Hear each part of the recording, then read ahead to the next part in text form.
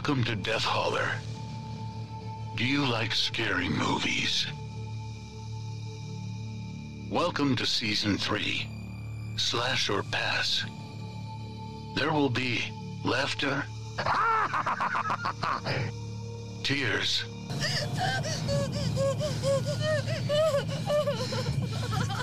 tender moments. Jason, my special boy. But most of all, screams.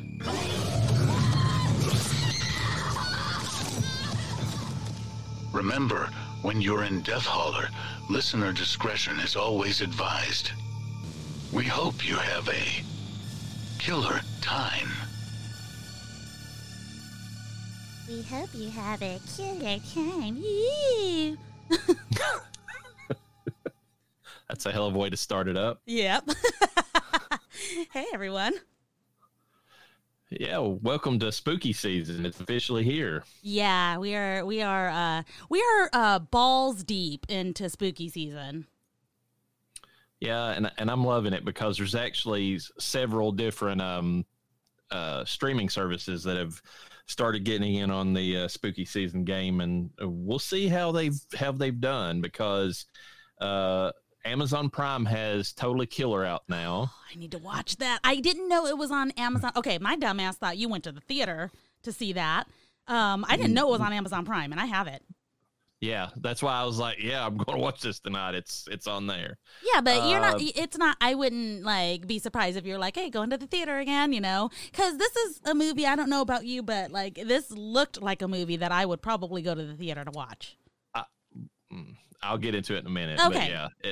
But yeah, but we have that. Paramount Plus has Pet Sematary Bloodlines, which is like a continuation of Pet Sematary. Shut the fuck up!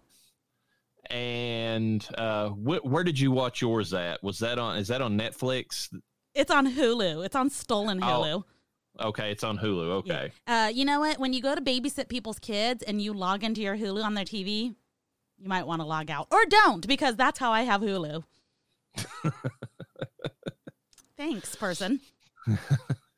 And that's not counting the movies that are in the theaters, although the current one is Exorcist, The Believer, and the ratings are not that good for that one. Yeah, there's people right now that are basically posting that this is hours of their life they're never going to get back again, and I feel pretty bad about it, but it's like at the same time, it's like you can't. Are we putting too high expectations on? Is it really that bad, or are we just putting high expectations on horror films now? Because we're pretty desensitized. I think it's because of the name. If they would have called it any other thing but The Exorcist and tried to link it to that, I think they would have got by with it. But you can't slap that name on just anything and it be just okay. And that's the biggest complaint I've heard is that it's a okay movie, but then with that name, it's like it sets up a certain level of expectation and it's not going to live up to it. Oh yeah. So, and they made 2 little baby Reagans. I mean, they all have to look the same, I thought that was funny. It was like, well, if one Reagan's scary, what about 2? I'm like, yeah. Yeah, I guess. No. We kind of got that with Evil Dead Rising. You didn't have 1. You didn't have 2. You had 3 at one time, not to mention everyone outside of the apartment. Yeah. They've had multiple deadites in some of the movies. That's true. Okay. So let's start out with yours because I'm interested to hear about this new zombie movie in quotation marks. Yeah, I mean, okay, so you have to go into this for what it is. It's R.L. Stine. It's not going to be scary, okay, by any means.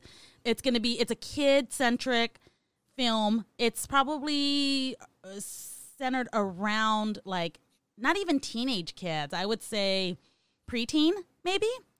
Basically, if you're going to read a Goosebumps book, which I'm pretty sure this book was a Goosebumps book back in 2012, expect that. Expect fun. They had pretty decent actors in it. Even the no-names, the kids that were playing, they're pretty decent. So, decent acting, good scenery. For me, there was jump scares, but that doesn't count because what I have learned by this extremely not scary movie with extremely not scary zombies is I'm still going to scream when I run into a zombie. Some of them were friendly. Some of them, it wasn't that they were friendly. It was that they weren't like completely fully turned. Like they were zombies, but they also could be easily deterred by the protective eye. It's like an Egyptian symbol of an eye. Okay. That was the only thing that could protect you in a sense.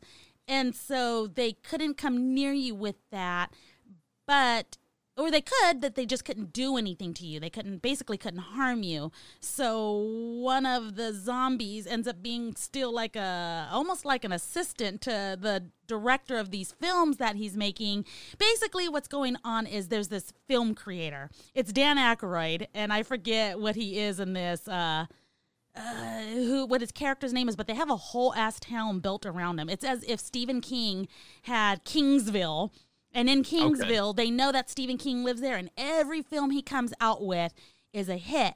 Well, how he's making these films is he's found like this Egyptian curse or this way to have the films make themselves. And why they're so good and why they seem so realistic is because the zombies are real. That you play this weird, it's almost like a Necronomicon where you have this, they're watching this blank film. And the film that they're watching is actually them going out and causing chaos to the towns, etc. And every film he's ever made has not only had the real zombies, but it's also trapped their souls into the film. So it's almost like a continuation of R.L. Stine's Goosebump movies, where Jack Black, as R.L. Stine, wrote all those stories, but he didn't really write them because he was basically just writing about monsters that he was trapping inside of these books or whatever. Yeah, pretty much that. Only this is film. Yeah. Okay, I didn't know that. I haven't seen Goosebumps.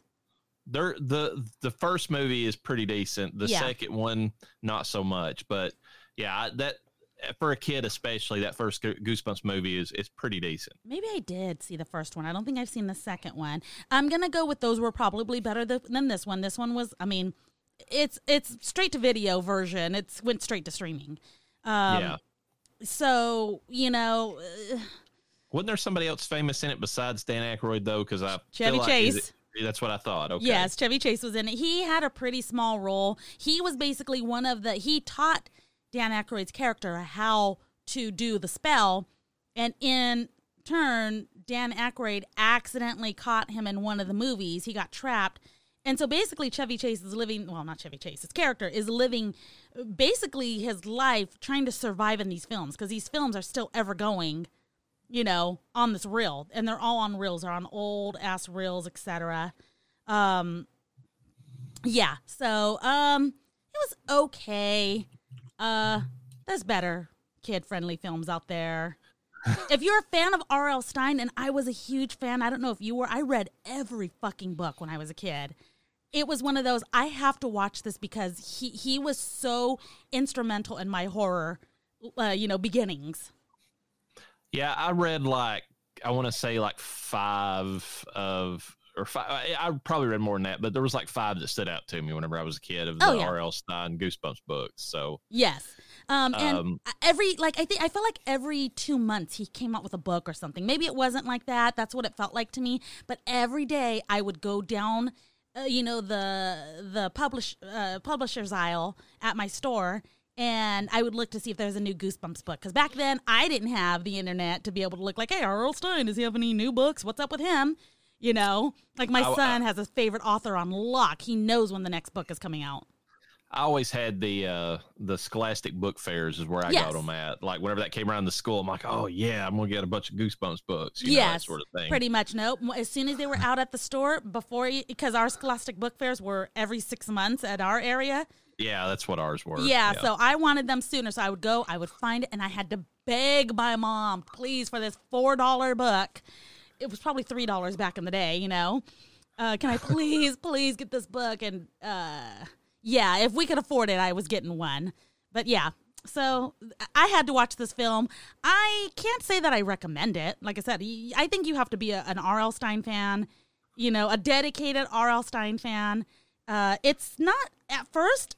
Yesterday was the first day it was out. It was getting like just demolished. We're talking less than 4 stars out of 10 on IMDb. It's now at 4.3, so it's gone up, but that's not significant. Rotten Tomatoes, it's holding solid. 60% on the tomato meter. It's gone down to 70% on the audience score. But still, that's a passing grade. Yeah, that's pretty good. Yeah. So, So that was my little Raina still getting scared. The zombies were so stupid. Oh, the makeup was terrible, FYI. It was god awful in terms of, but I was still fucking scared. And they said the stupidest shit. So, like, you know, you had the typical moaning and everything. You had this one teacher that just hated one of the kids that was one of the surviving kids, which, by the way, the reason why there's 2 surviving kids in this particular film is because, and of course the movie director or the movie creator, he has a necklace that protects him at all times. The kids had the covers of the reel, so the film covers, the canisters, if you will, and it each had a protective eye on it because that's what keeps the zombies in or contained when they're not on film. Right. So they each had one, so they used it when this blast of light went out that was going to turn everyone in the theater or, you know, the town into zombies. They had these things to shield their face, and that's how they did not become zombies, which was, you know, clever enough. It works. So, yeah. Oh, but anyways, one of the teachers, the thing she kept saying as a zombie was, detention. Okay, Shut I got up. you. That's the type of movie I figured it was whenever I saw the preview, so I'm like, okay. I just knew zombies I had to watch, and I was like, if I'm going to be able to watch a zombie movie and not be scared, it's going to be this, and it was not this. I was still scared every now and then.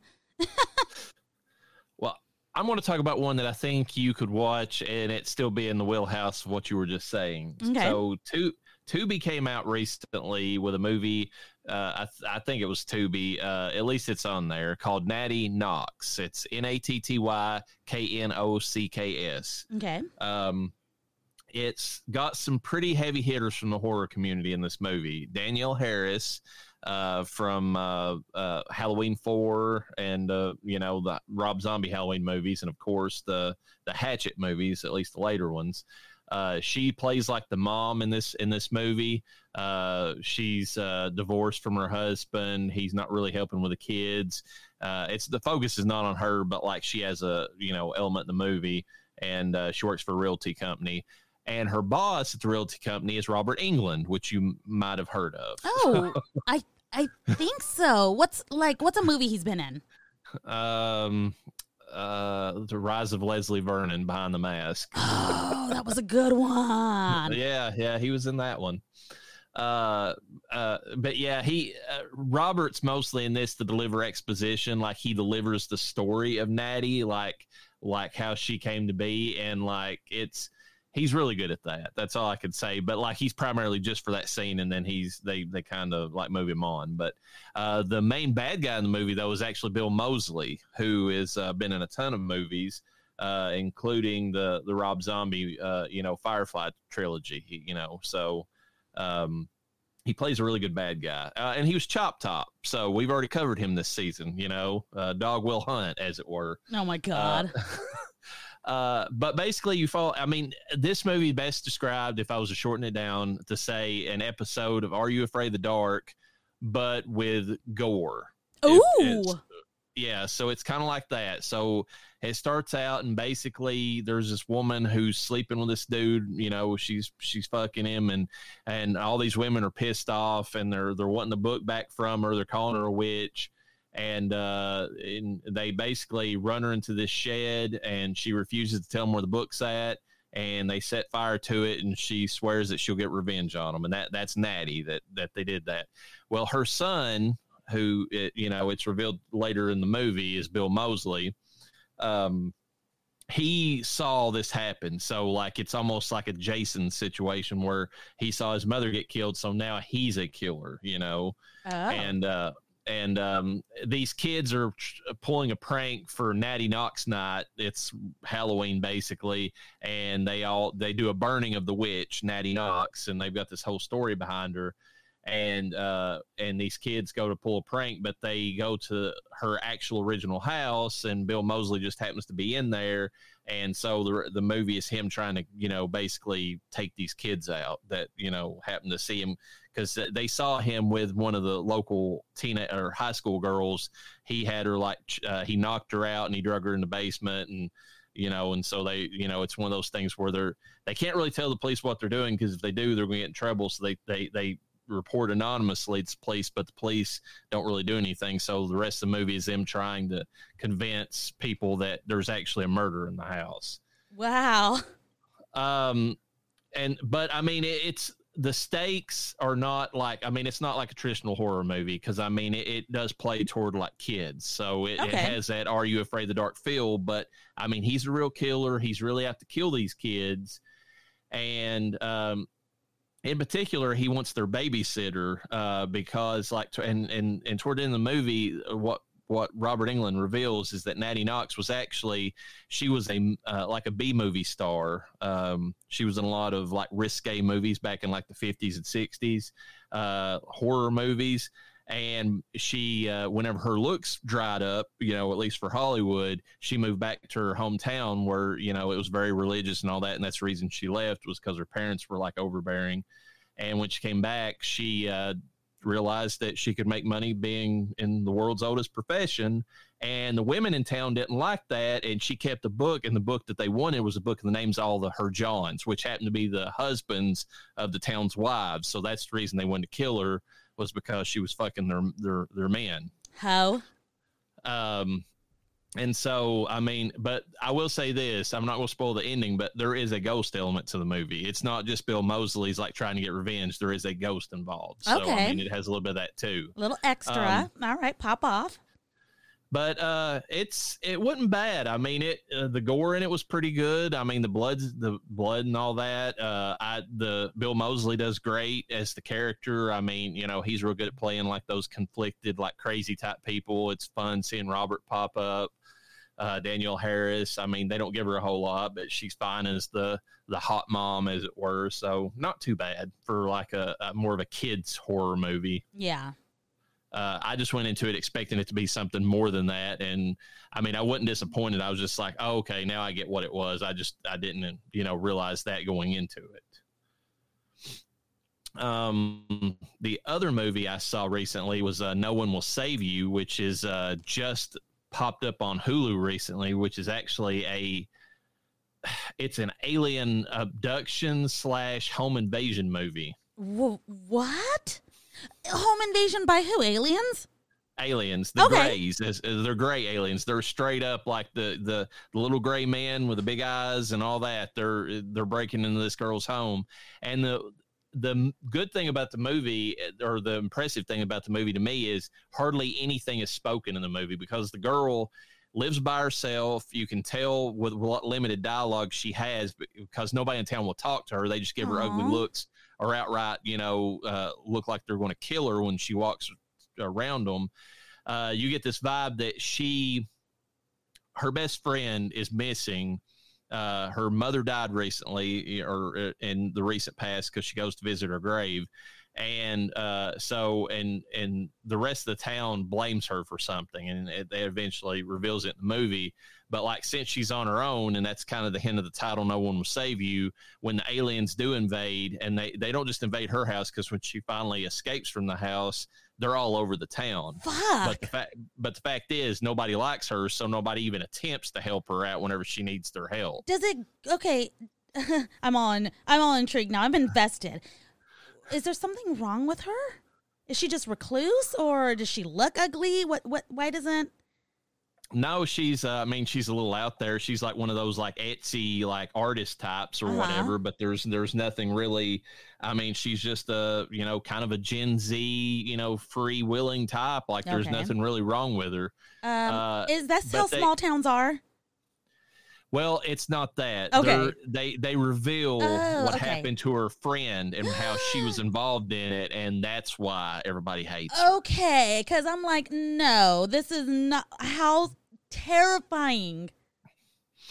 And the only problem is it's actually creepy in parts. Like, even though they're gray aliens and it's like, 4 foot tall if they're anything. Well, some of them actually. There's some near the end of the movie that are taller than a house. So okay, no, fuck that. And they run on like these spider-like legs. I mean, there's a whole thing to them, but it's really good for most of the runtime. There's a really trippy scene where one of them, like, they finally stop her. They finally, they've got like a way of psychically force it with whatever abilities they've got. They can stop you from moving. And they basically, one of them coughs up this like nasty, like phlegm that's got like tentacles and stuff, and they shove it in her mouth. No.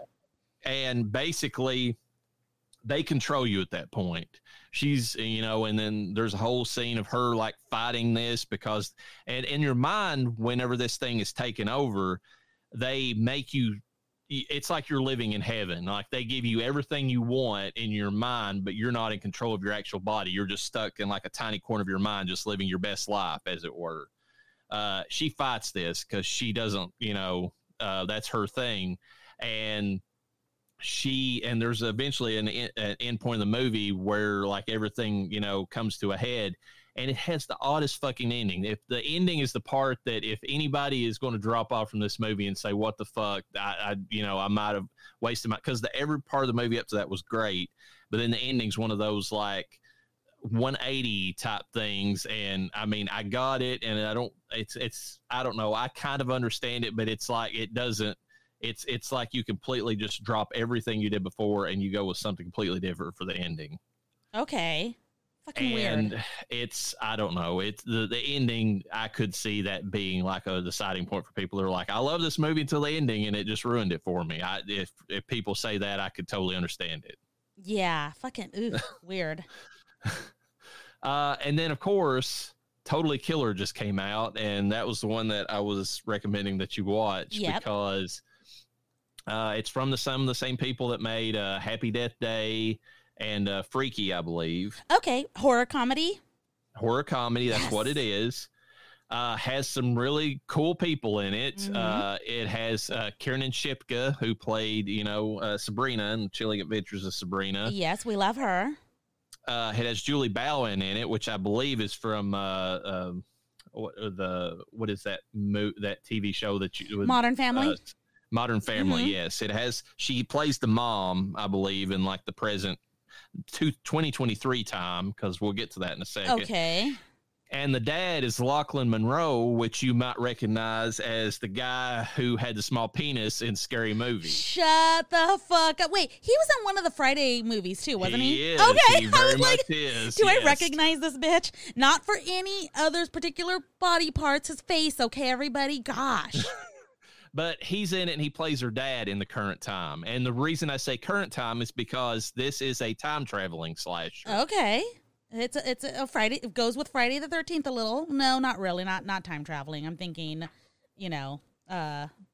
Jason's ability to teleport. To warp, which we will get into. But it's the concept, couldn't be more perfect for me. I love Back to the Future.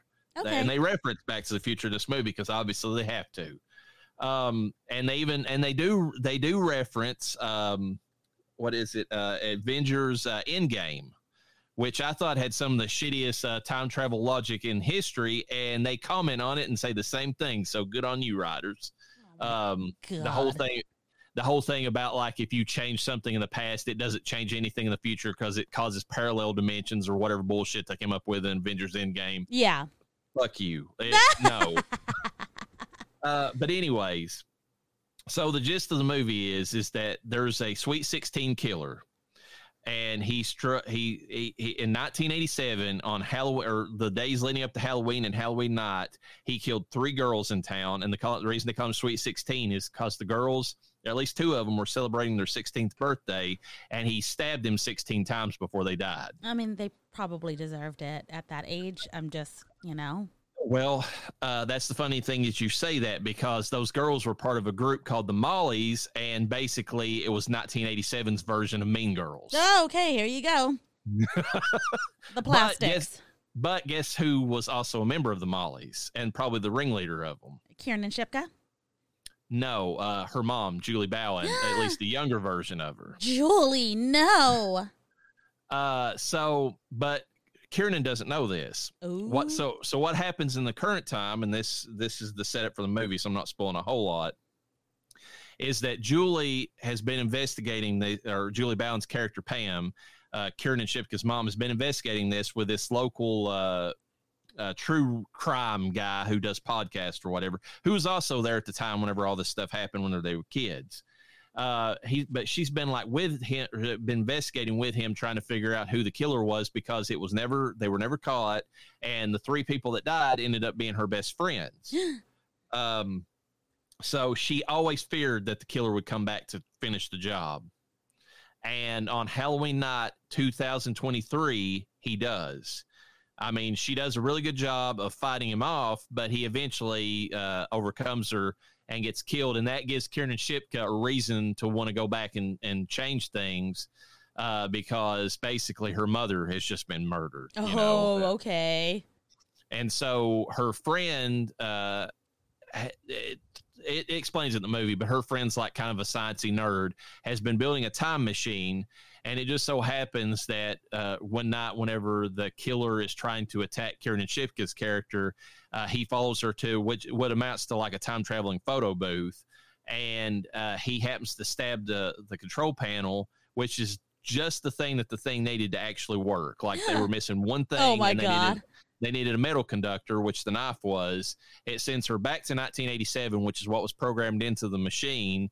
And so now she is trying to go about and prevent the murders from happening in the first place, or to catch the killer in the past when he first did it, so that her mom won't die in the future. Okay. It's a good concept for a slasher. And the only thing is, and I can see this complaint, I made this slightly. Kiernan Shipka's character is a quintessential 2023 girl, meaning that as soon as she goes back to the 80s, she has to comment on every fucking thing that people did in the past. It's kind of funny in a way, and it's true. Like the name of the local mascot for their football team is the Red Devils, is what they were called in 2023, and it was just like a red devil face. When she goes back to 1987, it's an Indian person's face, like the Native Americans, and they're called the Red Devils. And she looks at it and she's like, of course racism is what I'll see when I'm here, you know? So she makes these comments, but the thing that I like about it, the movie actually it makes fun of her over it. Like she comments on all this stuff, and the people in the time period either look at her like, are you fucking lame? Like, why do you who cares about this? Or they outright make fun of her. It's like, she'll say something and be like, me, yeah. That sort of thing. So I love it for doing that, because I mean, yes, she would go back and say these things because entitled Gen Zs from 2023 would for sure say something about the 80s when they got kicked back. Someone who's never lived in that time, they don't know. But the people in the 80s would also be like, fuck you, which is what they do in the movie. Yeah. I mean, so it's good that way.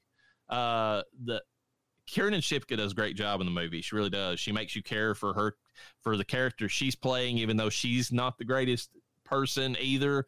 But like her mom, when she goes back and finds out her mom was just like a mean girl, piece of shit, like, she puts a lot of heart in the movie. I'll just put it that way. Was it an awkward conversation when she makes it back to 2023 with her mom? Like, Mom, you were a bitch. Well, the funny thing about that is through the course of the movie, she imparts enough like good qualities onto her teenage mother that her mother actually becomes a better person when she comes back to 2023. Okay. So it's one of those things. It's like because they point out in the movie, like she has a terrible relationship with her mom. Like she talks back to her. Like, I mean, even though her mom is like, in 2023, her mom's not that person. Like she's grown up. She's actually a decent human being. Yeah. But like when she tries to talk to her daughter, Kiernan just like, shut the fuck up, Mom. I'm not listening to this. You know, she's one of those type daughters or whatever. Yeah. And she makes a comment. She's like, well, how come you don't talk to Grandma? Like, she makes the comment all the time. She's like, why doesn't Grandma come around? And it's like, you know, hitting that, like, there wasn't a good relationship there with, you know, between Pam, her mom, and her grandma.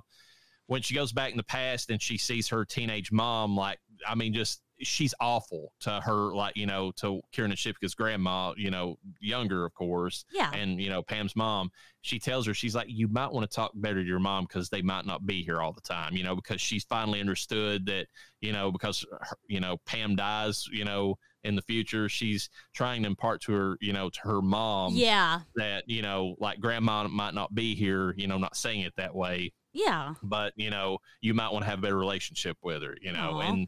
And she does, because when they go back to the future, this is a spoiler, but I mean, not really for the movie. When she goes back to the future, her mom's like, oh yeah, and Grandma says she's coming over for Thanksgiving and Christmas and wants to know, you know, so they, you know, she affects things in that way that actually improves stuff. It's kind of funny whenever she goes back in time.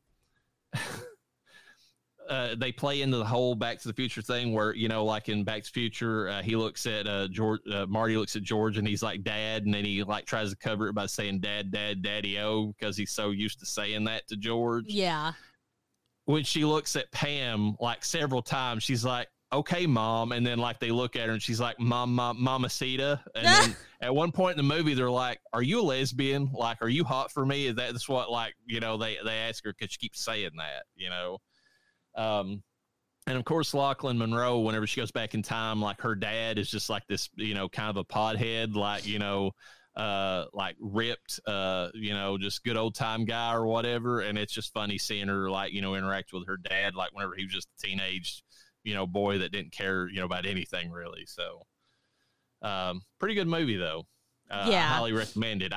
If I was going to say, if it came in a movie theater, I would 100% recommend people go watch it. I'm glad you said that, because at first I thought you were veering to, it's good, but it's not that good, you know?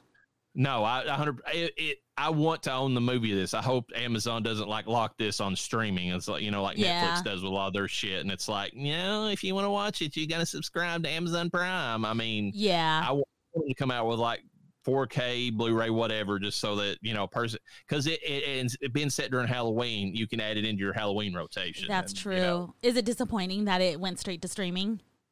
To me, it is, because I think that they would have got way more money if they would have put it on. It's good enough that it would have been in the theaters. Yeah. It should have been in the theaters.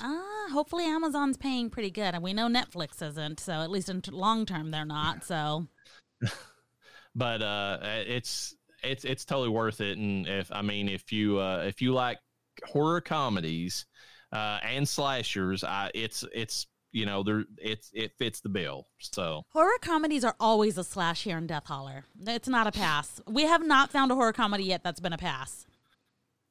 Yeah, I just know there's certain people that hate the combination of the two. I don't understand those people. I don't think they like fun or life, but I'm just saying. Well, here in Death Holler, we don't like your kind in these parts. You can just turn back around. Yeah. All right. Have you got any other movies you want to talk about before we head in and discuss these movies that we're going to discuss today? If I do, it's not on the top of my head right now, so I'm ready to roll into Friday the 13th.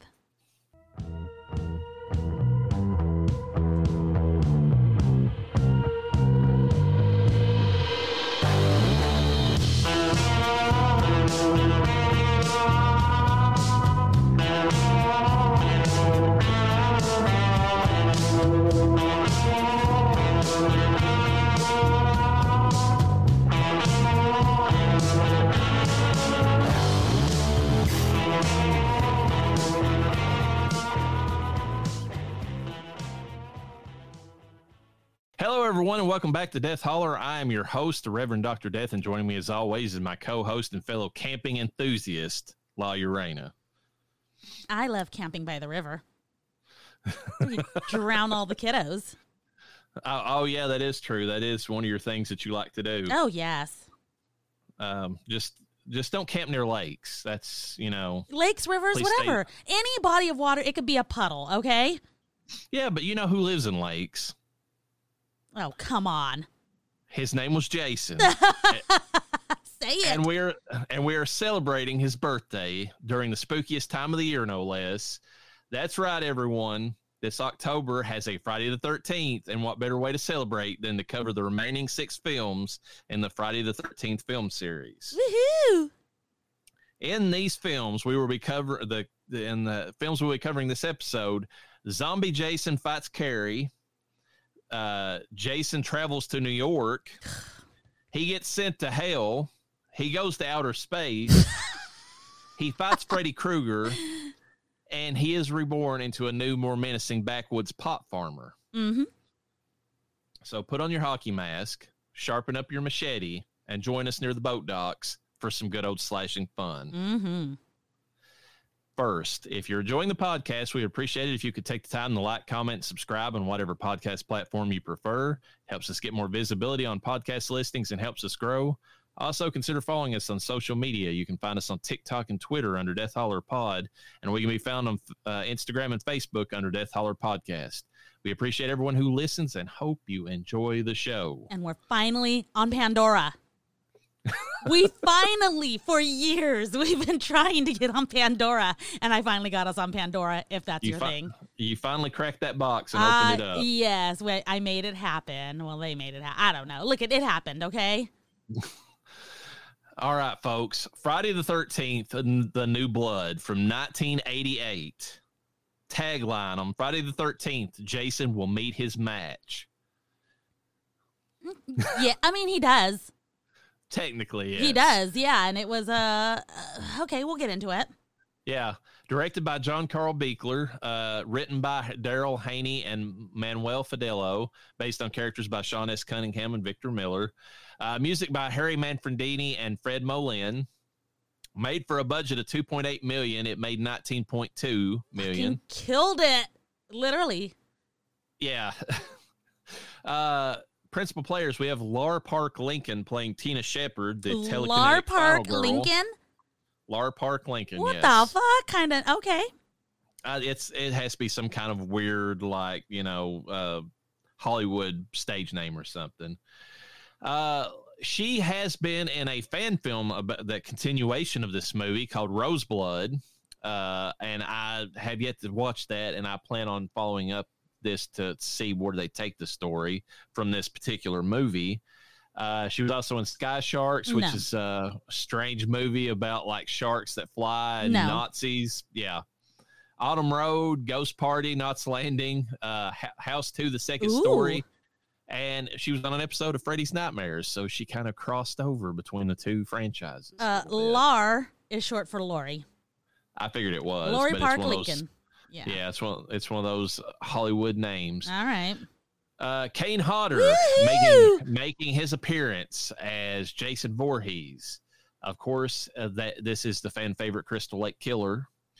And you said you're going to get into that. Are we going to get into that when his run is over? We can discuss it now if you want to discuss all there is back. I need to know. What about Kane Hodder? What? Okay. After watching these, this is a spoiler alert for me, but to me, it's unfortunate. I really liked the look of Kane Hodder as Jason, and we do get better Kane Hodders. We get better Jasons. We get bigger Jasons. I thought he was the biggest. He is not the biggest Jason we get. No, we get Ken Kurtzinger, which is the reason that he was the reason that Kane Hodder was replaced in Freddy vs. Jason, which everybody at the time wanted Kane to go up against, Robert Englund, was because Ken Kurtzinger has 3 inches of height over. Who cares? Kane Hodder. I felt the same exact way about it. I'm like, who the fuck cares? 3 inches? Okay. Fucking, what's his name is 5'9". Or 5'8". Oh, no, that was the other actor that played him. Just kidding. Robert is like 5'10" or something. Okay. So he's not that tall. They just wanted somebody who was that extra little bit of height so that Robert looked even smaller versus, I'm just like, that you're fucking stupid. Yeah. Like everybody wanted Kane Hodder. And why is Kane Hodder, who is a stuntman, the preferred person for Jason? Well, Now I will make the argument, and Kane Hodder's not against this. He does, to my knowledge, he does not have an antagonistic relationship with C.J. Graham, who was Zombie Jason in Part 6, which is my favorite of the series. Yeah. I'm just going to throw that out there. C.J. Graham would have been great if they would have continued with him. He had that silent stalker down. I agree. Fine. Kane Hodder, and he didn't even know he was doing this. This was pointed out by fans. He has certain movements as Jason that just make the character look more menacing. I agree. He does. He has a hulking way that he walks. I mean, it's just like, he just got like a stomp to him that, like, he's ready. Walk. Yeah, it's like he's ready for business. Like he's going to fucking punch your block off, which he does in Part 8, but we'll get to that. He has a way, and he didn't know this. He said that fans pointed out it's just something that he did. He turns his head before he ever turns his body as Jason. And there's something about that. There's something about that is kind of creepy. It's like when he hears you, he turns his head first, and then he turns his body, to follow. It's like he verifies the target. I want to say before you continue on this is that I liked Kane Hodder in all of his films, but I unfortunately feel he wasn't in the best of the Jason films. Like, I don't feel like they were the great ones. They were not. So unfortunate. He got Jason at a time whenever Jason was on decline, and it's unfortunate because he was the best person to ever play the character. Okay, so we're on that same page. Okay, so why do the people, other than the turn, is that it? Is that why? Because of the way he's menacing and walking? I mean, obviously, why do the people prefer him? Yeah. Is that what you're saying? Yeah, it's just the way that he played him, and like, people will fully admit that the last, these last six, last five, because the remake, doesn't count, are not the best of the series. Okay. And it takes, but the joy of watching them is from seeing just like the sheer like brutality and force that Kane Hodder brings to the character when he plays the character. Yes, because it was taken away. The any actor that was around, Kane Hodder, and really any other Jason, if we're being honest, any actor that they didn't count. They were just there no matter how good they were. It was about Jason. Where's Jason? What's Jason doing? Oh, yay, Jason is back. More so than anything, this movie especially. But you're right. Like, and the other thing is too is that he played the character for longer than any other person consecutively. Yes. So people got attached to him. They got fond of like the way that he played the character. Yeah. Every time I saw Kane Hodder, I was like, Kane Hodder again? Kane Hodder again? If C.J. Graham had stayed, they might have got connected to him that way. But there's something about Kane Hodder's portrayal that I still think it's chef's kiss. The way he plays the character. The only thing that I don't like about the way he plays the character, but it's fine because it adds to the just how fierce he is that he has these moments where he just sits there and you can see him like kind of breathing as he's getting like, planning on what he's going to do to people, and it's like, you're not living, dude. You don't need to fucking breathe. You don't know that, Reverend. You don't know. He does have a beating heart, so there's that. Yeah, you need oxygen for that. You know these things. Let me rephrase. But the fact that he was underwater for like over a year and like he still has to breathe. Okay. Yeah. But yeah, there's something about the way that even he does the breathing, though, that still adds to it. I loved it. It was like a kid. Of course, Kane Hodder has been in the Hatchet series because he plays Victor Crowley is basically a love letter to Jason. And because he's a big mongoloid from the swamp that basically goes around killing people, and you can't really kill him. Okay. And Kane Hodder actually plays both the character of Victor Crowley and his father, because Kane Hodder's actually, without the makeup on, his dad in that movie. So he's in it twice. Okay, pop off. Robert Englund's also in the first Hatchet movie, just so you know, for like a split second. And Tony Todd, the Candyman's in those movies. Jesus. All the classics. And I think it's part 3, Derek Mears, who would end up becoming Jason in the remake, is also in the Hatchet movies. Fuck, dude. And of course, like I already mentioned, Danielle Harris is in those movies. So a lot of horror cred in those movies. Behind the Mask, The Rise of Leslie Vernon. He's in that one short scene at the beginning when they're filming in front of Freddy's house. Yes. He's like Freddy's next door neighbor, and he just kind of tells him to fuck off, you know? Yeah.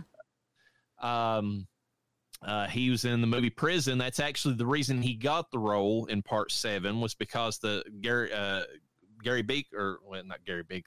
John Carl Beekler liked his portrayal in Prison so well, and the fact that he actually ate live worms in that movie to kind of add to the character's part in that film, that he wanted him in this movie as Jason. And that's the reason he got his role in it. Yeah.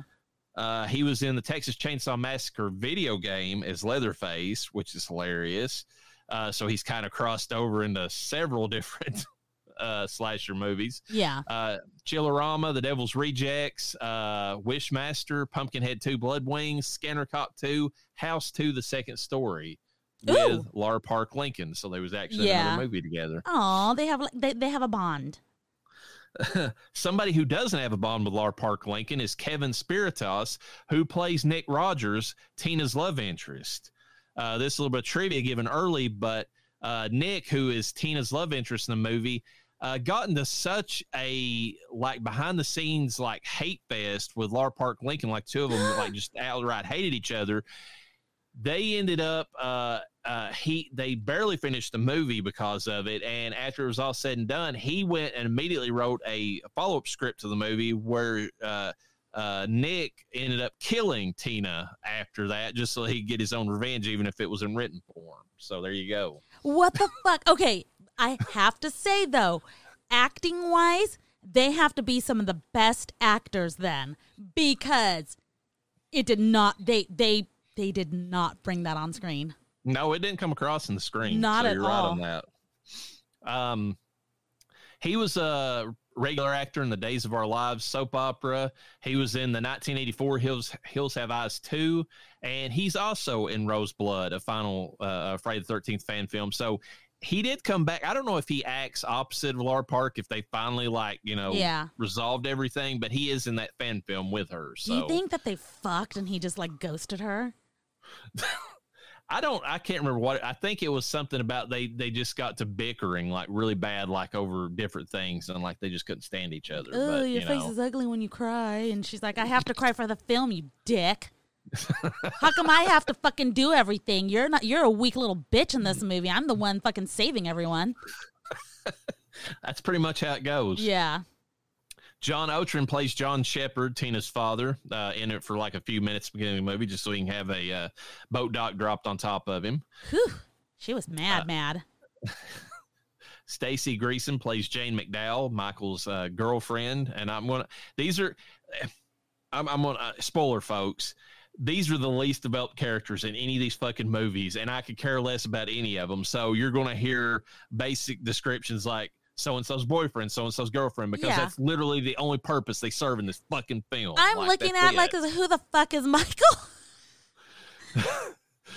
William Butler plays Michael Rogers, the birthday boy. They're actually he's the only one in the movie that they're all gathered together in this house next to where Tina ends up coming back to, just so they can give this guy a birthday, and he never shows up because he's fucking killed on the way in. Okay, yeah.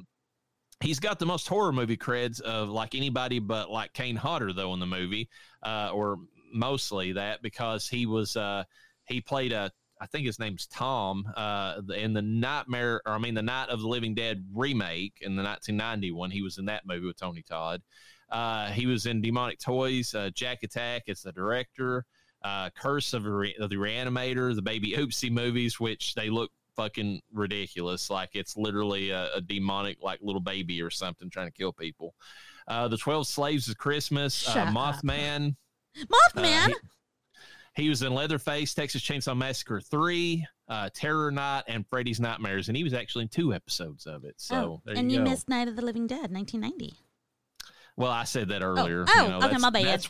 That's where I know him from. When I saw his face, I was like, he's Tom, or whatever his name is from that. He's basically, it's Tom and Judy, I think, are their names. They're the ones that are the cousins to the people who own the house, and they're the ones that end up fucking getting burned alive because they make stupid fucking mistakes. Yeah. We'll get to that in zombie season, but yeah, they're idiots. Michael Schroeder plays Dan Carter, which is Judy's boyfriend. Whoever the fuck Judy is. Yeah. Deborah Kessler plays Judy Williams. She's Dan's girlfriend in a sleeping bag hole. Yeah, she is. And spoiler alert, the sleeping bag kills are pretty fine. Yes, they are. I fucking love them. Larry Cox plays Russell Brown, who is Sandra's boyfriend and a yuppie. He's got that pink outfit with like the blue ascot, and that's like the only defining thing to the character, because literally the fucking characters in this movie do not fucking matter.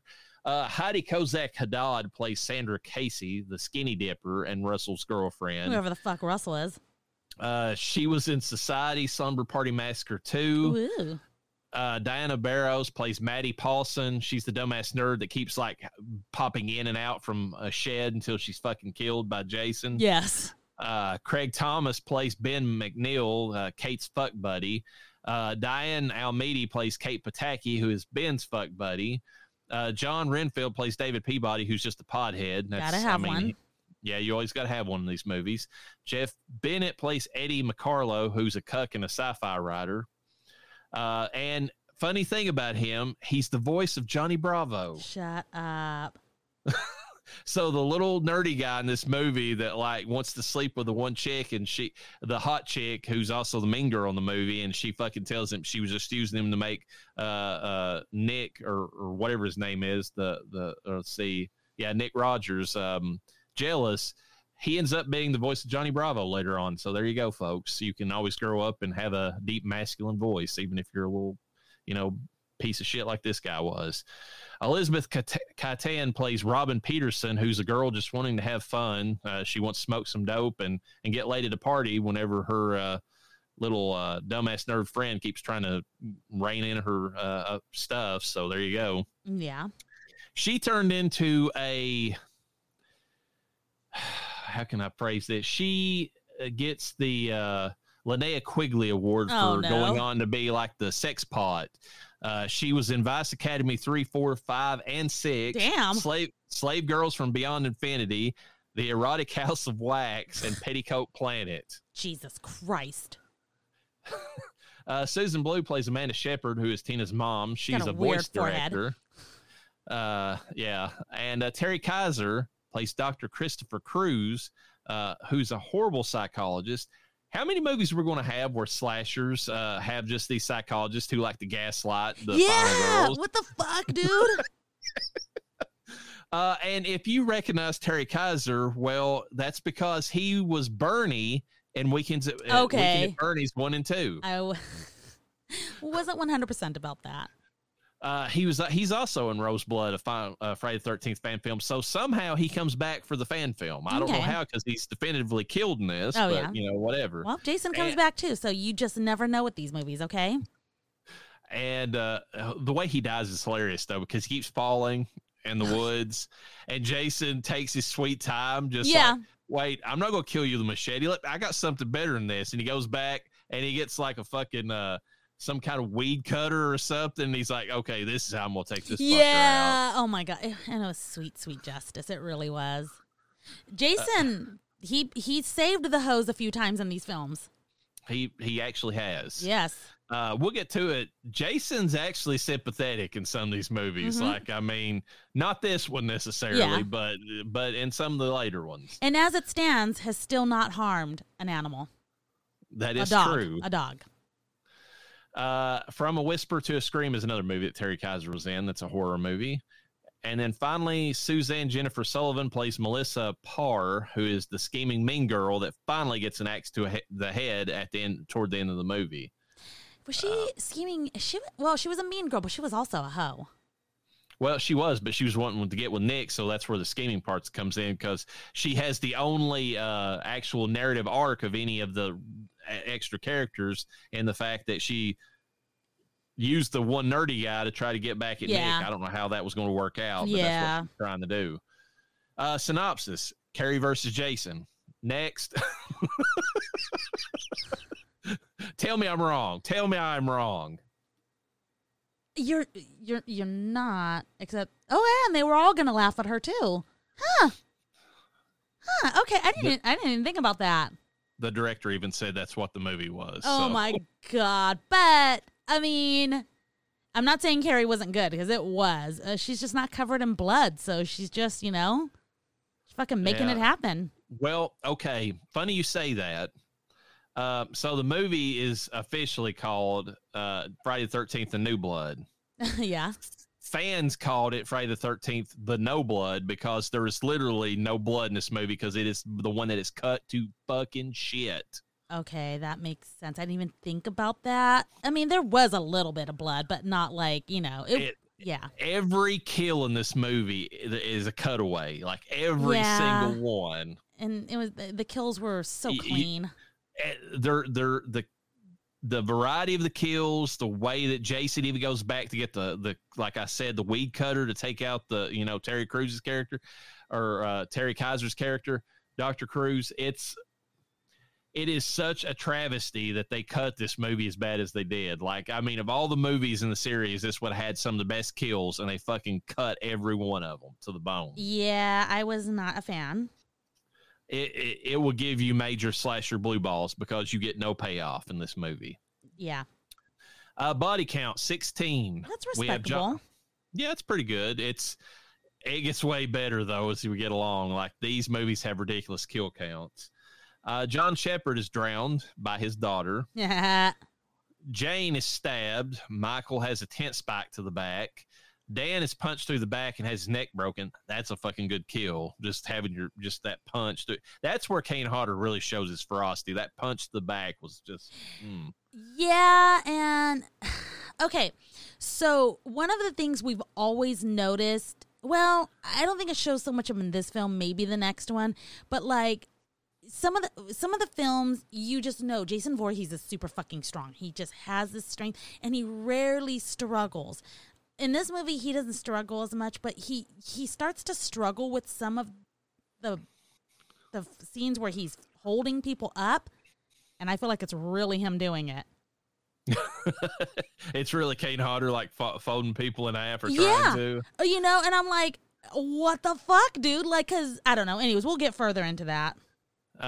Kane Hodder loves that stuff, so like I could totally see him saying, nope, you're not going to just make this some kind of contraption. I'm going to do it, Yeah. Judy is slammed against the tree in a sleeping bag.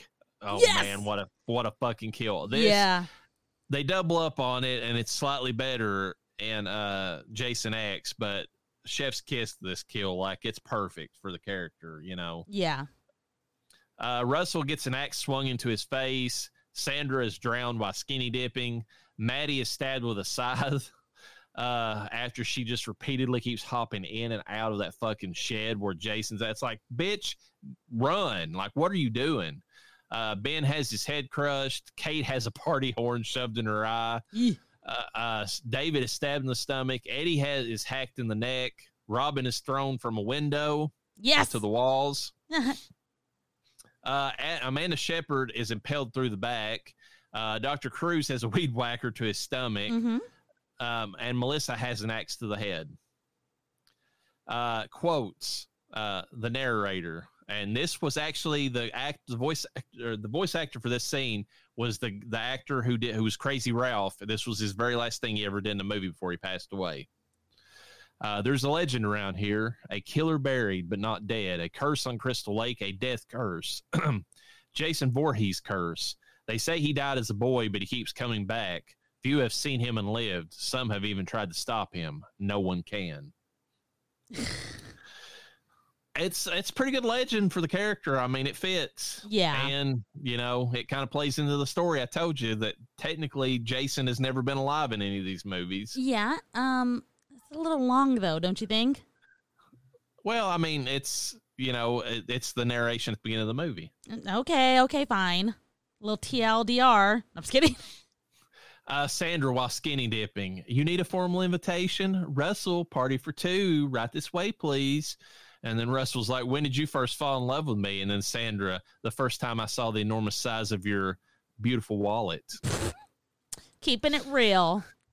David, what you know what I like about you, Robin? What, David? You hardly sweat at all. Man, that pothead David, he's a smooth talker. Let me tell you. Here's another one. After they have sex, David, I'm hungry, and then Robin, how romantic. Bitch, that's your fault. She knew what she was getting. Yeah. I mean, Melissa, Eddie, this isn't going to work out. And then Eddie's, what's the matter? And Melissa, I lied. And then Eddie was like, lied about what? And Melissa was about everything.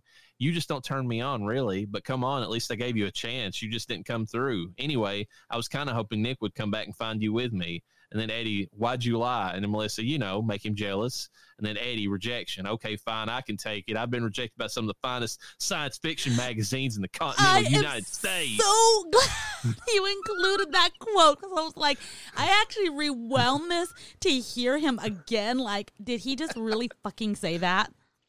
And then she asked him, it's like, where are you going, Eddie? And he's like, to take a cold shower. I got a date with soap on a rope. I mean, she was just acting like a cold dead fish. So, buddy, you're probably going to have way more fun. Yeah, that's probably true. And then he's like reading through the Michael's birthday card later, and it's like, happy birthday, Michael, you lucky son of a bitch. Many happy returns, love, Melissa. And then he throws cards to the side, and he's like, cunt. Other taglines for this movie. Her mind awoke Jason from the dead. I mean, yeah, it fits, but no. On Friday the 13th, Jason is back, but this time he's met his match. Yes. Jason is back, but this time someone's waiting. She wasn't waiting. She wasn't. No, she wasn't. Not at all. On Friday the 13th, Jason is back, but this time someone's waiting. Okay, again. That's even worse. It's redundant. I know. That's just a longer version of the other one. All right. Friday the 13th timeline. 1980, Tina Shepard is born. Friday the 13th, 1990, Tommy Jarvis and Megan Garris chained Jason Vorhees to the bottom of Crystal Lake. Okay, so she was 10. Oh, man. She was 10 when this happened. And let's just relish the fact that Tommy Jarvis was back. Yes. We had hot, Megan Garris as her, quote, kind of final girl. And one of the fucking best movies in the series, but we'll move on from that. October 13th, Tina Shepard, who is 10, as you said, while staying with her parents, activates her latent psychic powers and kills her father at Crystal Lake. After this, the town renames Forest Green back to Crystal Lake, because remember, in part 6, they didn't call it that because they didn't want the curse to come back on them. Friday the 13th, 1997, so this movie was made... Let's go back again to the 1988, I believe it was. Yes, 1988. The movie was made, but the actual movie itself takes place in 1997. If you can believe it or not, it's in the future. Okay. Tina, who is 17, returns to Crystal Lake with her mother and a psychologist as a way to help her overcome her guilt from her father's death. Tina, agitated by the scummy Dr. Cruz, manifests her power and accidentally frees Jason Voorhees. Saturday, June 14th, 1997, Jason kills 9 people before Tina uses her power to resurrect her father's ghost. Hoo boy. And chain him back into the lake. That's one way to put an end to Jason, I guess. Sunday, June 15th, 1997, Tina Shepard and Nick Rogers are the only survivors. A rescue team finds Jason's broken hockey mask. Oh, yeah. So... what did you think about the way that she killed Jason with her dead father coming back and pulling him down into the water? That made no sense to me whatsoever. It didn't. Now, for the movie purposes, I understand why they did it, because it was very Jason Voorhees, like, hey, bitch, obviously her dad's not down there anymore. So that's where it didn't make sense. But, I mean... You know what would have made more sense, and I thought this as soon as I saw it was getting toward the end, and I don't know why they didn't do it. The rock was still down there. The chain was still down there. Use her psychic powers to snake the chain out, wrap around his neck, pull him down. That would have made a lot more sense. They had to make it gruesome, though, and have her dad pop out, which is insane. And it's also insane because multiple times in the movie, she's like, I miss him so much. But, like, she literally caught him beating her mom's ass. Yeah, and that's the reason that she has all this trauma that built up and her psychic powers came out anyways. Yeah. So, it made sense for the movie. I wasn't mad at it. I'm letting it pass on this one because it's very, I don't know, Jason Voorhees to have a dead body jump out of the water and pull him down. He got a taste of his own medicine, Yeah, I guess. Yeah. I mean, that's what I'm giving it anyways. Okay, visuals for this movie. We're getting the review here. This is one of my favorite visual looks for Jason in the entire series. Yeah. Period. Yeah. The gloves they use that makes it look like his hand, there's like the bones of his fingers are sticking out. Yeah. The way that he's got that like that rib cage showing. When the mask is pulled off, that zombie face that he has is just perfect. Perfect look for Jason in this movie. My favorite in the series, actually. I like it better than part 6. Yeah, no, Jason. There was nothing wrong with Jason. I have zero complaints about Jason. This movie it's Jason and only Jason. One other thing I like about the visuals in the movie itself is that even though this is supposed to take place in June, which is stupid, the movie is clearly, it was clearly filmed in the fall, and it feels like a fall Halloween movie. Yeah, I have to agree with you on that one. It does. It was almost, because I was wondering, like, what are these kids doing here? Are they just partying for a weekend? Like, but it's supposed to be, I guess, summer. It didn't feel that way at all. It's a fall movie. It really is. Yeah. Visually, though, too, certain things like, like when she's throwing Jason around, kind of when she's using her powers, I thought it looked good. I didn't think it looked cheesy. I didn't think it looked too cheap. The only thing that looks cheap is there's a couple times when she throws things at him that they take a little bit of time to start moving, and it's like it's slow motion. Yeah. Or it's not really slow motion, but it's so slow that it's kind of laughable when it hits, Kane Hodder, and you see him react where it's like, oh man, all that force from that. Like there's no force being, Yeah. But when she throws him around, it looks fine. Yeah. Which is pretty funny because that's not an easy person to throw around. The story. Oh man, the story. There's worse stories in this series. Don't get me wrong. This is plain Jane. Like, put some people near a lake. Yeah. Find a reason for Jason to come back. Have him kill him. Have him thrown back in the lake. Bing bang boom. You're done. Oh, and throw some psychic stuff in there. Yeah, but I'm not. I was mad when I found out about the psychic stuff, but I also am not mad. I was mad. I thought I was going to be mad, and I wasn't. It wasn't the worst thing that could happen. The psychic thing is actually cool. Yeah. And that's what a lot of people bring up that they like about this movie. Yeah. However, I could not forgive it for this. And we get bad acting in this series all the time. Yeah. Bad acting I can deal with. Flat characters that don't have personalities, boo. Fuck you, boo. Like, none of the characters in this movie, even Tina, Tina's the worst. She is just a wet, like, rag or something in this movie. Like, nothing. Like, you get nothing from anybody in this movie other than Jason. Like, he is the only thing that's got any personality in the whole film. So I know maybe Terry Kaiser's character, Dr. Cruz. That's it. Yeah, that's all. Even the mom kind of sucked. You're right. The characters were kind of just there. Kane Hodder had a fucking brilliant personality in this film, so it's kind of hard to compete with that. But I know you and I discussed. My husband and I could not get over how much Tina looks like our daughter. How much our daughter looks like Tina now.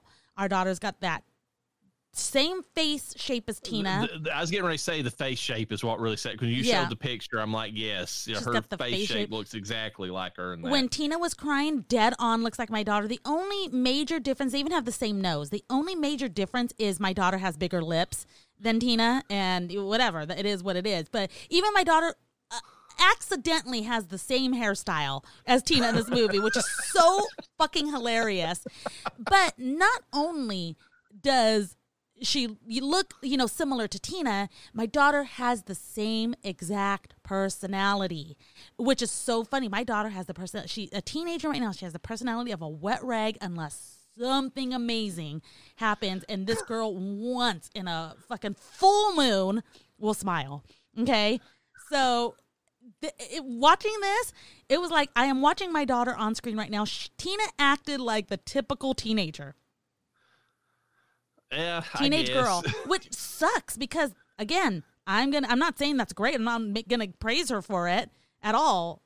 She sold it to me because I literally live with a teenage daughter, so she was every bit the teenage daughter. But boy, did she have the personality of a wet rag. It sucked. That's my biggest problem with this movie. Like, I was watching it and I was having so much, and also going back to the visuals, the lack of blood and the lack of any kind of major gore, it really hurt this movie. It really did. Yeah, it could have been so much better. There was so many good kills. You could even, like, looking at somebody who was murdered, no blood gushing out of them, no blood dripping down to where when the people catch them, you don't see blood coming out of their mouth or something. No blood on the trees.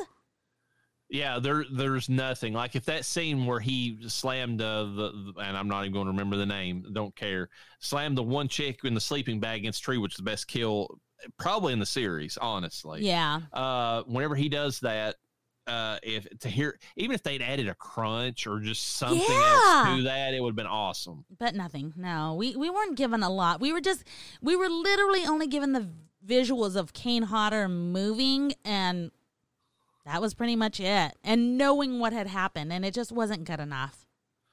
Yeah. The thing that bothers me about this is I remember liking this movie as a kid because, obviously 6 being the one that I love, and then like 7, the very direct continuation of Zombie Jason. Yeah. It just let me down so bad because I went into it. I'm like, okay, round the movie out now. Let's, we've got Jason, we got Kane Hodder, we got the zombie thing going on. The cool fall look to it, even though it's supposed to be set during the summer. Yeah. We got the final girl who's a psychic. Awesome. Let's do. And then every character that came in the movie, it's like, who's that? Who's that? Random person A, random person B. By the end of the movie, I'm like, I don't care anymore about these people. No, like, you I don't. Care. Yeah. The only one I cared about was the mom. I kind of felt bad that, she had to go. Granted, she made a lot of dumb decisions. Yeah, she did. She had a way of bringing toxic men, not only in her life, but her daughter's life. She had every good intention. She just was dumb, which is sad. Everything else, I couldn't even ask anymore. Who's this? Who's this? Who's this? It eventually turned into who cares? Who cares? Who cares? That's exactly what the problem is. And anybody who makes the argument that you're there for the slasher and just the people, are populated just from the react to, I disagree with that statement. If you want a slasher to be memorable, you need a, like a Johnny Depp, Glenn character. You need a, you need basic, or like trying to think, Friday the 13th when you get to the remake for this series. Jared Padalecki and then Danielle Panabaker, like perfect. Like they got a little bit of personality to them. You care just enough that if Jason gets around, it's like, oh shit, get out of the way. When they're like they are in this movie, like I mean, yes, they're fodder for the machete, but you get to the point where they're just, you don't care anymore. You really don't. That's unfortunate. And the music, it's fine. It doesn't stand out to me. It's fine. It doesn't stand out good or bad, so that's good. That's a good thing, because there was one where the first thing I put is the music fucking sucks. I think I've got in my mind which one that is. But we'll see. All right, trivia. During filming, Kane Hodder's dressing room was a quarter of a mile down a dirt road. What? One night, the filming ended at 2 a.m., and while still in the Jason costume, he decided to walk through the woods on a path to his dressing room. As he was walking, someone approached him and asked if he was with a movie. He didn't reply because he thought it was a pretty stupid question to ask, and he just stood there in full Jason costume staring the person down. What the fuck? When the man asked again, Kane took a little lunge at him and grunted. The guy took off tripping and running. The next day, director John Carl Buechler told Kane that the local sheriff was supposed to stop by, but he never showed. What the fuck? That is awesome. And I agree with Kane Hodder. What a dumb fucking question. Are you from the movie? How? Oh my God. You know what though? That would be my son. Maybe he was special needs. Maybe. I don't know. Ooh, that's hilarious. No, because my son wouldn't have called the police. He would have came, ran to me and been like, Mom! There's a real Jason in the woods. And I'd be like, yeah, well, they're fucking filming down the street. So, son, I'm going to need you to calm down. And maybe if you're nice, or if you're good, we can go meet the nice gentleman. He'll let you take a picture with him. And he won't choke you while he's taking the picture like he does everybody else. Not you, but maybe if Mommy's a good girl, he'll choke Mommy. No, I'm just kidding. Hey, if you really want it choked, I'm telling you, Kane Hodder can choke. I know. Maybe he thought you were into that. I was not. Let me tell you, meeting C.J. Graham was a lot better experience because he didn't do that. C.J. Graham just held the machete very close to my jugular. Yeah, so there you go. You're like, oh. Hey, I bet you though. Does that picture look good that you got with Kane Hodder? Does it look real? No, because my face is red and literally, I love it. And I had quite a bit more weight too. But like the weight, you can tell. I mean, like my neck is like 2 sizes smaller than like the rest. It's bad. Oh, I'm not going to ask you to show that photo, but man, that's awesome. He makes you pay for the picture. That's all I'll say. Yeah. Carrie Noonan, who played Paula in Friday the 13th, Part 4 or Part 6, Jason Lives, read for the role of Tina when she thought the title was Birthday Bash. She quickly realized that it was another Friday the 13th film and confessed that she'd starred in the last movie, so John Carl Bickler decided not to cast her. Oh, that's fucking lame. She wanted to be in a slasher movie called Birthday Bash and then finds out it's another Friday film. I mean, that's a film that we would definitely review here at Death Holler. In Kane Hodder's book, Unmasked, the true story of the world's most prolific cinematic killer, man, what a title. I know. He notes that one of his fondest memories of Part 7 shoot was the film's costume department making his mother a custom Jason's mom crew member's jacket, which he found very amusing. He says that she would wear it during the whole final 2 decades up until her passing. Aww. And he noted there would be over 90 degrees Fahrenheit in his hometown of Sparks, Nevada, but she would still proudly wear it to the grocery store, hoping someone would say something about being, about her famous son, basically. So does he still live in Sparks? Because I love Sparks, Nevada. I would, I could see myself moving there now. Director John Carl Bickler has publicly fumed many times over the years about the number of edits required by the MPAA to avoid an X rating. The film had to be submitted 9 times to the Motion Picture Association of America before being granted an R rating, and it stands as arguably the most heavily censored in the series. Yeah, I wouldn't have rated this. We got away with so much back in the 80s. You're telling me this movie was rated R? Well, there was titties. Well, here's the thing, though. They had gotten, because of the outrage from people like Siskel and Ebert, about how, graphic these movies were. Friday the 13th in particular got targeted. Like, I feel like the MPAA had like just a target on their back, and they were like, what do you want to do in this movie? No, resubmit. And they cut these last few. It took until like the late 90s, early 2000s before they got over that shit and allowed the gore to come back into these films. Yeah, and that is most unfortunate, honestly. I like how at the bottom it says fans had nicknamed the movie Friday the 13th the No Blood. Yeah, that is no. And sadly, any hopes of a complete uncut version of the film being released are completely gone because it's been revealed that the footage no longer exists as Paramount destroyed all the outtakes. Paramount, big mistake. If they had an uncut version of this movie, it would have probably shot up my list as one of my favorites, to be honest with you. It was a decent movie. It lacked so much. Well, and the characters still would have heard it just because they should have put a little bit more into the characters. I mean, even if it didn't have to be a lot. They just need to have personalities, and they didn't any of them. But yeah. John Carl Bickler was so impressed with Kane Hodder when he ate live worms on the set of Prison, as I said, that he pushed for Paramount Pictures to let him cast Hodder in the role of Jason. If it had not been for Bickler's persistence, they were for sure going to let C.J. Graham come back. Yeah, and it's not like that would have been a bad thing, I mean, I do love Hodder's fucking version, but I don't hate C.J. Graham's. No, I mean, he played like the methodical killer pretty well in Part 6. I mean... the film was subtitled The New Blood with the intention of Tina becoming a protagonist who would reoccur in further sequels, although that idea was shelved. Okay. Lar Park Lincoln and Kevin Spiritus, as I said, did not get along while making this movie, despite playing love interests, so much so that Spiritus wrote his own script for Part 7, or Part 8, actually, where The New Blood was only a dream and his character had killed Tina. Yeah. In all 4 films that Kane Hodder played Jason, Parts 7, 8, 9, and 10, Hodder does not blink whenever Jason's one good eye is visible on screen. There's another thing he adds to it. Oh, yeah. I noticed that. William Butler, who plays Michael, was also part of the makeup effects team, and he helped Kane Hodder with his prosthetic appliances. Because Kane would sweat in his latex makeup appliances, which would often be removed and later reused, Butler gave him the nickname Stinky Voorhees. Ew. After ideas for a Freddy vs. Jason film materialized at the time, Paramount was still so high on the Jason versus blank marketing angle that they substituted Freddy Krueger for a Stephen King-inspired character, a telekinetic troubled teenager named Tina Shepard, based on Carrie White. According to New Blood screenwriter Daryl Haney, this concept more or less came about due to a last-second idea thrown out during a story pitch. An actual crossover wouldn't have been possible, as Metro-Goldwyn-Mayer owned the rights to King's novel Carrie. Also, Carrie died in the book and the movie version, so appearing in the film would make little no sense. But she does kind of appear out of the grave in that little stinger scene at the end of the original Carrie movie, so you can kind of play around with that.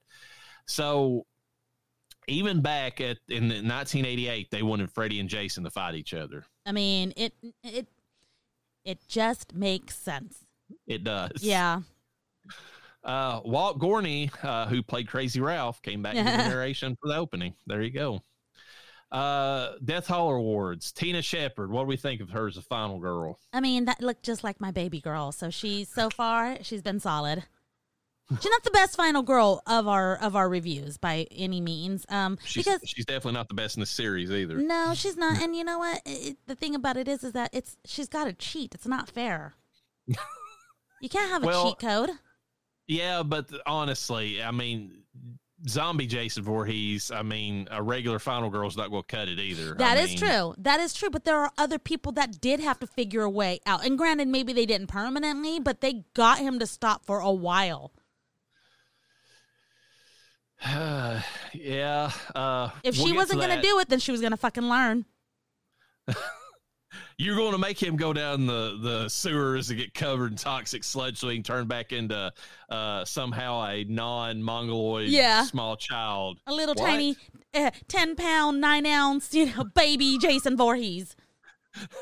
What? Yeah, that's what you're going to do. Shut up.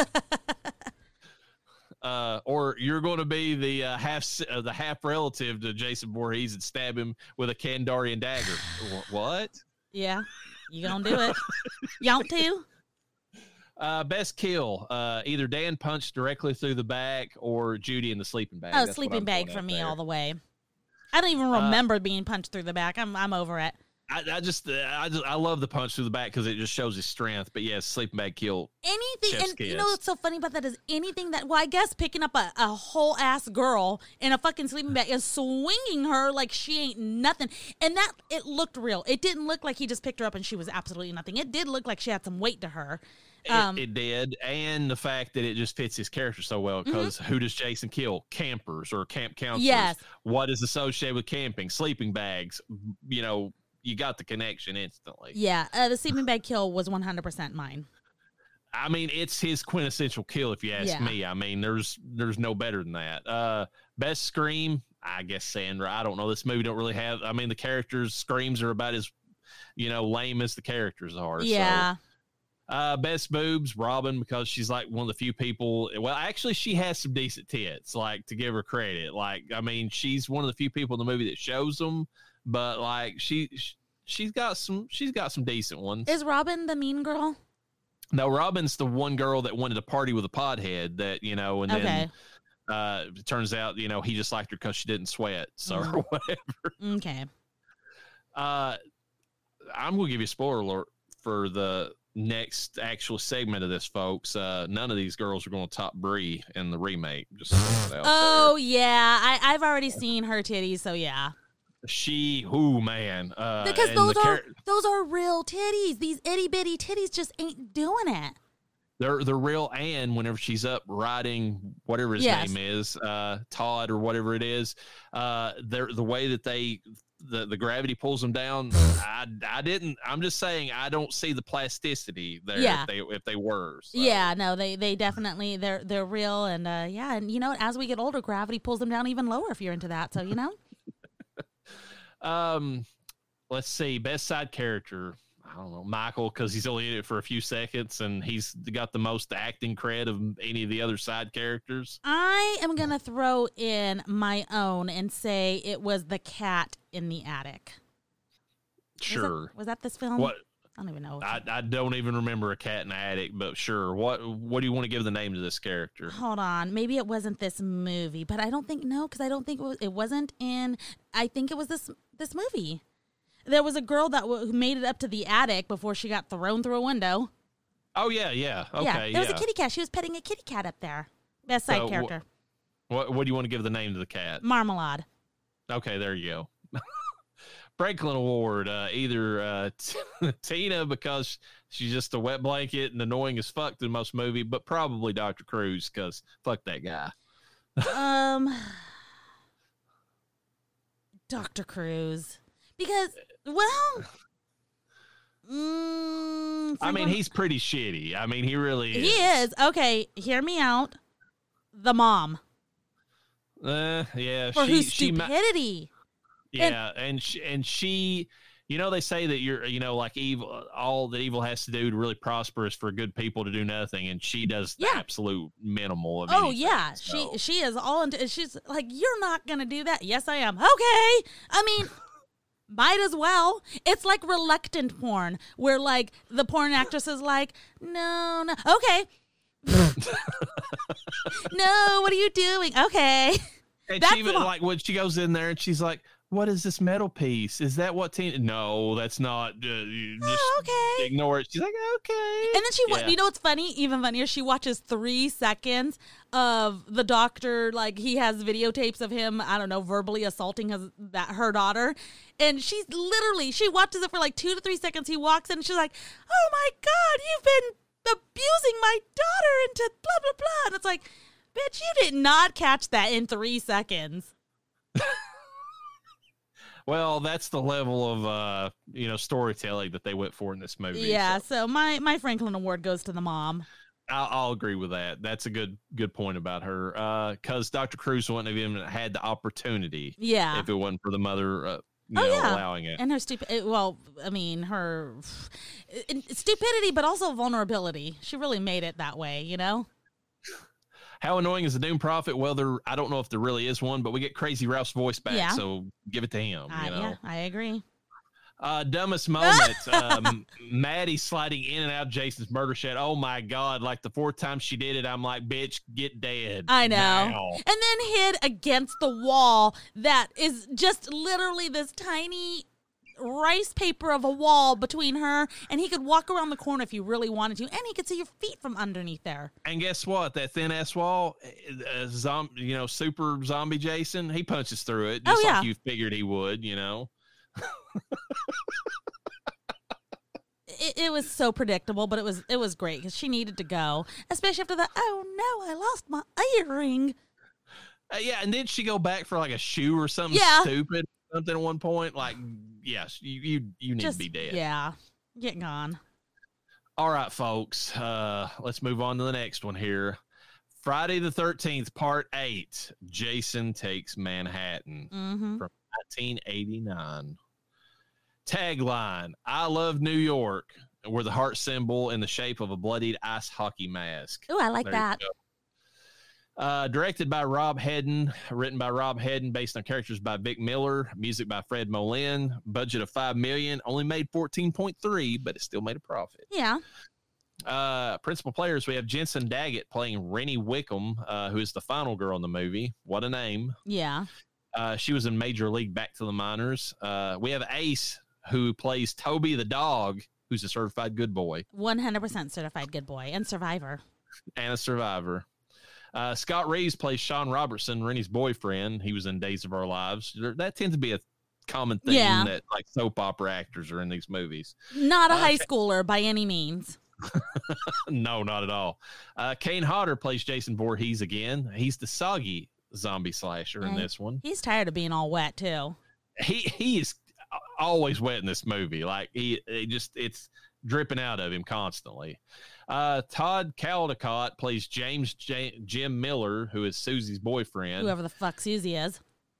Well, that's Tiffany Paulson, who plays Susie Donaldson, who's Jim's girlfriend. You can see a little bit of her titty through her shirt, so she's got that going for her. We have Saffron Henderson playing J.J. Jarrett, who's the rocker chick and the ex of Wayne. Charlene Martin plays Tamara Mason, who's the best fucking friend of Eva. Fred Henderson plays Chief Engineer Jim Carlson. He was in Final Destination 2, by the way. Nice. Warren Munson plays Admiral Robertson. We have Kelly Hugh playing Eva Watanabe, I guess. Watanabe, I guess is how you say it. Best fucking friend of Tamara. She was in The Scorpion King, though. Kelly Hugh is pretty fucking hot in The Scorpion King, if you've ever seen that. Gorgeous. Okay, so she basically looks the same as she did in Scorpion King Queen. Okay, sorry, my bad. But she has gray hair now. And she's one of those people that makes the gray hair look sexy, like gorgeous. Like she doesn't even look old. Her face is in perfect condition. And her gray hair, fuck her. Well, it's that Asian gene, you know. They don't age quite the same. So God, Kelly Hugh. She was also in wasn't she in like X2 or something in that Wolverine movie? Yes. She was in X2. God. Martin, and the funny thing is as a teenager in this movie, she's not that pretty. I mean, she's not ugly, but she's not hot. Yeah, she's not hot, but she is hot in The Scorpion. Mm-hmm. Martin Cummins plays Wayne Weber. I think he's the video nerd or whatever. Gordon Curie plays Miles Wolfe, the best friend of Wayne, Sean, and Julius. Vincent Craig Dupree plays Julius Gaw, who's a boxing superstar on the rise. Mm-hmm. Barbara Bingham plays Colleen Van Dusen, who is the teacher who gets Rennie to come on this trip, even though she's afraid of water. And it's a cruise, which is not a good combination. And Peter Mark Richmond plays Charles McCulloch, who is Rennie's uncle, and actually is one of the better relatives in any of these movies because he actually gives a fuck about his niece. So good on you, sir. A little bit, but he has a weird way of showing it, though. Yeah, he does. He really does. And in that scene where Tamara tries to because he's a teacher too, she tries to get him to give her a better grade by first she tries to seduce him, but then she has Wayne come in and film it. Yeah, man, that's a cringy scene to try to watch. She's got some nice looking body in that scene, though. I'll give her that. Better knockers than I've seen so far. Not the best, but still way better. Yeah, that's true. Synopsis: 1 year after Tina used her psychic powers to summon the ghost of her father. And trap Jason at the bottom of Crystal Lake. A couple of horny teens revive him by dropping anchor on their mini yacht and tearing up an underwater power line. Why they run a power line through the fucking lake, I got no idea, folks. Do you have any ideas why they would run a power line through the middle of a lake? Why is there a yacht on the fucking lake? That's a good point too. Anyways. Why is that lake connected to a river that connects to the ocean that allows them to go to New York? That's the main question you should be asking yourself. And now you're getting into semantics. Jason proceeds to climb aboard a cruise ship after he tears through these two teenagers with a group of high school teens and their chaperones and travel as they travel from New Jersey Lake to Manhattan by way of the ocean. Yes, I said that, folks. Crazy Ralph is reborn in a crazy deckhand. Yep. A teenage musician is killed by the power of rock, and an up-and-coming boxer gets his block knocked off. The Big Apple's in big trouble, folks. I like that. Is that what they said? That's one of the taglines for the movie. Yes. Body count: there's 42 people killed in this movie. Not on screen, but there are 42. Jim Miller is stabbed in the gut with a harpoon gun. Susie Donaldson is speared in the chest with a harpoon off of that gun, while one of her titties is kind of showing, by the way. J.J. Jarrett has her skull crushed with her own guitar. Man, that's a bummer. Mm-hmm. Boxing guy who was fighting against Julius early in the film gets his ass kicked, has a sauna rock shoved through his stomach while it's still sizzling. And it catches on fire.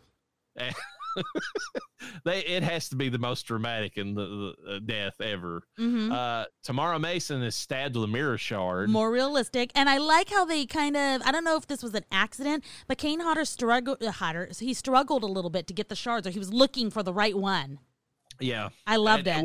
But it makes the character feel really, yes. I mean, that's what he adds to the character. It makes it feel realistic. Yes. And he's there. I loved it. Chief Engineer Jim Carlson is harpooned in the back. Admiral Robertson has his throat slit. The lamest throat slit in the history of ever. That's true. Yes, it's just and it's gone. Eva Watanabe is strangled to death. Is while that she's in the dance area? The disco dance area. That's yes. the one where he picked her up, and I was like, she is maybe 100 pounds soaking wet, and you're struggling to lift her to choke her. So my only reasoning for that was he's really trying to fucking lift her on his own. I think he did lift her on his own. Yeah. And I mean, I really do think he did. Because any Jason Voorhees before, even him in the previous movie, would have had no problem lifting her up and throwing her like it was no one's business. That's true. And, I mean, if he could punch through your back and out your spine, I mean, yes. you know, that's... So I had a hard time with it at first, but then I kind of told myself, you know what? This is him. He's really that strong. And, you know, 100 pounds with one arm is still pretty impressive.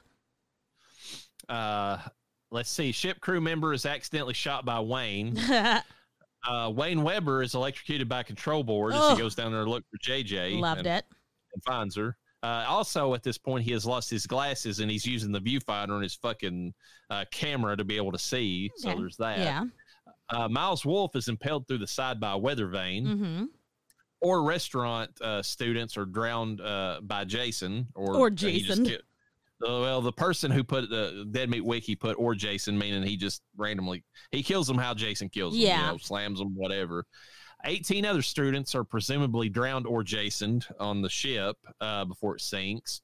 And the funny thing about this movie is there's that movie that came out recently called Last Voyage of the Meteor, which is basically about the ship that traveled from Transylvania up to, London, England. And the people who were on board when Dracula was there, and they just ran, one by one get killed by him. This plays like a version of that, honestly. Yeah, it really does. It really does. There's the deckhand that gets an axe to the back. Junkie number 1 gets a syringe through the back. Junkie number 2 has his head slammed into a pipe. This is the scene you were talking about where Jason actually saves the final girl from getting raped. So there's that. That's one thing. Jason... there's something honorable about him as a slasher because, like, unlike Freddy, who's got, and really in Freddy vs. Jason, he gets real skeezy with the sex stuff. But Jason, on the other hand, he hates sex in all of its forms, especially when you're trying to rape somebody. But we have Julius Gaw, which is probably one of the best kills in the series too. Gets his head just decapitated with one punch after he tired himself out by trying to punch the fuck out of Jason, and he's obviously training to become a boxer, so apparently the first thing he didn't learn was, hey, you got to be careful, you'll tire yourself out, and that's exactly what he did. A lot of people also pointed out that he literally had Jason next to the edge of the building. He could have tried to push him if nothing else. I was thinking that too. It probably wouldn't work. Jason would have probably grabbed him and slung him off, but that's better than getting your head punched off, just saying. Which is what happened. He got his head punched off. But you know what I expected, and it didn't happen. I thought Jason was just going to gently just push him over, and he just fell to his fucking death. Like, all that work, and all Jason was like, fuck it. No, but it's Kane Hodder, and Kane Hodder's like, all right, my turn. Yeah. Bam! And he did exactly, the kid asked for it. He's like, hey, give me your best shot. And he literally gave him, and I don't even know that was his best shot. I think that was pretty mid. I think he held back. Yeah, he did. And that head went flying, dude. That was awesome. Police officer is killed off screen in an alleyway. Colleen Van Dusen's blown up in a car after Rennie tries to run into Ghost Child Jason and crashes all of them. Charles McCulloch is drowned, melted in toxic waste barrel. That's pretty gnarly whenever it happens. He earned it. A waiter is chucked into a mirror, and then a sanitation engineer is bashed in the head with a wrench. That was pretty funny. In the sewers.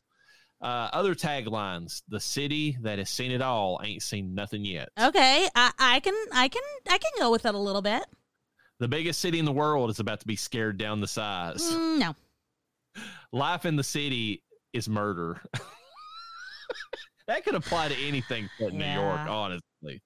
And then finally, New York has a new problem. I do like that one because New York has, it's as if they didn't have enough going on, and now you've got Jason Voorhees. Yeah, my favorite scene in any of these movies, I'm just going to throw it out there, and I sent it to you in a TikTok, I believe, is where he's literally walking down the street down in Times Square, I think it was. Yeah. And you got these kids sitting there listening to a boombox, and he just, in perfect Kane Hodder tradition, because he brings that about the character, he just up and kicks that fucking thing and sends it flying just out of nowhere. He doesn't care about the kids. Yeah. He's just tired of their fucking music playing. Which is hilarious because it's like Jason Voorhees is the epitome of a grumpy old man, but a violent grumpy old man. Like, I done told you to turn this music off, and then he kicks it. If there's anybody who could be considered a grumpy old boomer slasher, it would be Jason. It'd be Jason. And then, like, when he pushes that girl hella hard, first off, like, that he did that for real. He did that for real. You know he did. That was not her, like, rolling on. I think he accidentally pushed her harder, not knowing his strength. She fucking whammed, and then she turned over. She whammed so hard, she had a delayed reaction. She was like, you know, like, I wouldn't have known what to do either. I'd have been like, am I fucking live? I need to check, because I think my soul left my body. I think I just died right now. Yeah, and like, okay, I'm alive, I can breathe. You know? This movie, folks, is fun. I mean, it's not high cinema by any means, but it's fun. Quotes, this is a perfect example of it. As he's boxing Jason, Julius, go ahead, take your best shot, motherfucker. Jason punches his head off. Yeah. Consent. It's important.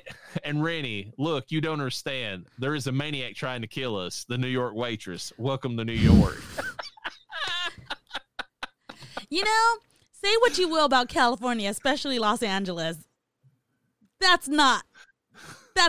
wouldn't happen out here. I mean, there's murder happening, don't get me wrong. But it's not like, and they're just like, oh, yeah, that's just another day in Los Angeles, you know? Yeah, if it was in San Francisco, it'd be like, hey, I just stepped in 3 piles of human shit out there. And yeah, it's like welcome to San Francisco. All right, Friday the 13th timeline. 1980, Rennie Wickham was born. She's born the same year as Tina Shepard, just so you know. 1997, Tina Shepard frees Jason and then chains him back to the bottom of Crystal Lake again after a bunch of folks die. Yeah. May of 1998, 2 teenagers, Jim and Susie, bring Jason back to life with, in quotation marks, I mean, you know, whatever life is for an undead monster, with their boat and are consequently murdered. The next day, Jason rampages through a cruise ship headed for New York, killing most of the staff and high school seniors aboard. And then finally that night, the ship arrives in New York and Jason kills a bunch more people before getting exposed to toxic sewer sludge, reverting him back to his childlike form, and he seemingly dies. And the good boy doggy lives.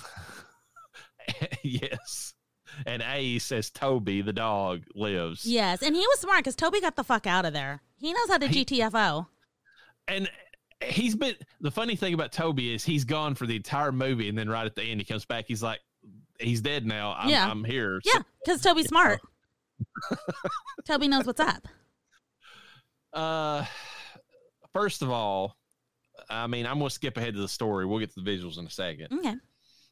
I have no idea what they were trying to do throughout this movie with the ghost of child Jason appearing to Rennie and like trying to communicate with her, trying to warn her. I don't know what the ghost was trying to do, but and then the thing that kills me about it is that if they'd had the ghost be the Mongoloid Jason, which is what everybody remembers him as, okay, little weird that, you know, but I could buy like the spirit of the child is like trying to, you know, is feeling bad about the murders that the, you know, undead grown body is committing, so it's trying to prevent them somehow. Okay. Yeah. That's a cool concept.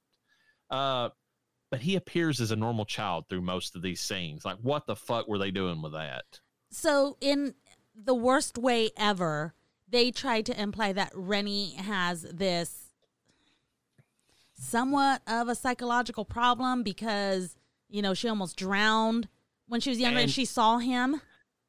She almost drowned as a child, probably around when she was 10. Yeah. Let's just throw it in there because it doesn't really say. And somehow, even though Jason Voorhees was a, you know, big-bodied killer during this time, his ghost in the lake is what tried to drown her. Yeah. So what you have to try to at this point, it's choose your own adventure. Did she know the stories and she imagined that's why she was drowning?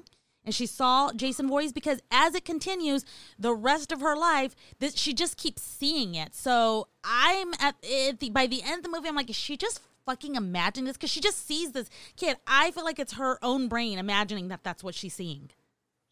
That could be the case because... it's the only logical thing I can think of. It doesn't make any sense that the kid version of Jason's out there specifically only appearing to her. Like, it's my dumb explanation to explain the stupid away, okay?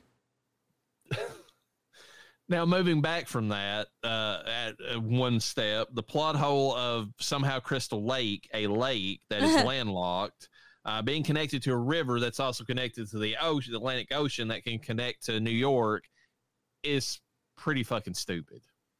Is it? You don't know. I'm just kidding. Hold on, I'm looking up Crystal Lake right now. I'm just kidding. Okay, so getting back from the story, which we will agree is just, it's ridiculous. It really all is. we know about this story is that, and all we're allowed to care about is the fact that we need to get Jason Voorhees into New York City. Yes, that is all that matters in this whole story. Don't ask any other questions. You'll be thoroughly disappointed. Visually, yes, they did better with the kills. Oh, so much better kills in this one. They had some dumb ones, but they were mostly good. I cared about the characters. This kind of skips into acting a little bit, but they gave the characters enough personality that I could distinguish them. You had the mean girl; she stood out. JJ with dreams of being a rocker chick. Yep. I mean, a very 80s rocker chick, by the way. Wade with his like creepy, like, I'm going to be a film student, but I'm also going to be a perv and like film everything type, thing. Yeah. The boyfriend who's kind of like the son of the admiral, he's the least defined. He would have fit in the last movie, honestly. He really would have. Yeah, I mean, I understood his story. Like, everyone wants him to be this thing, and he, like, reluctantly, he doesn't really want to, but it's like he has to be. And then he's called into action, and it's like he really did have it in him, Yeah, but he does have a personality that's still better in the last movie. Uncle Charles, y'all, he's going to be strong. He's going to, he's got a personality. One you don't care about, but you do. You're like, okay, it adds to the story. Even the deckhand, that's basically Crazy Ralph Jr. Yeah. It's interesting. I mean, it's, that. I like the fact that they gave, I mean, even if they were just the most simple, like little, like narrative, like little things from the work with, even Kelly Hugh's character, I mean, she's just kind of the hot, not as hot as she would be, but a hot Asian chick that's on the boat. Everything kind of tied together. Everything was cohesive. They all worked together. It wasn't the best acting, but it also wasn't the worst acting. Yeah, I can enjoy this movie. I'll just say it more than the last, just because they actually made the characters, have personalities. Yes. And going back to the visuals, the kills were good. Jason looks amazing in this movie, although they don't remove his mask except for the end, and that's a weird look that he has at the end of the movie. Yeah. Where it's like he's like Dusty Zombie at that point, and I don't understand that at all. Especially after he's been in the water, yeah. But the body and how the liquid oozes out of him, it's perfect. It really is for the movie. Yeah, in terms of the, character, I guess this is going to go into the acting. I talked about acting a little bit, but really when we talk about the characters and you did kind of care about them, I'll be honest with you, the one I cared about the most was definitely the dog. So, I just want to throw that out there.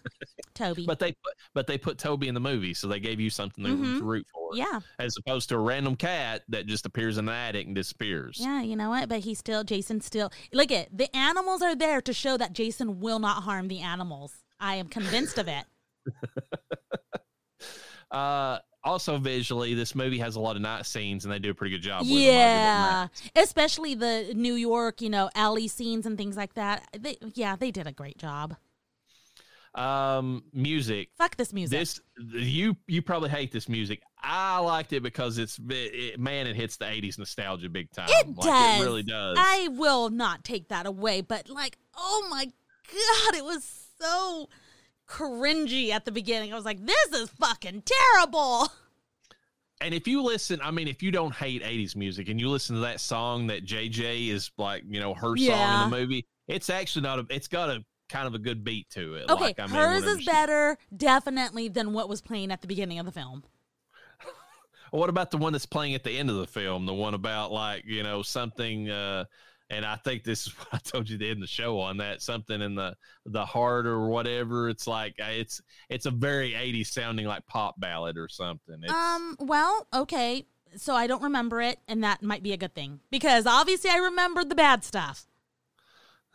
So if I didn't notice it, I don't know if I need to watch it again. I might have.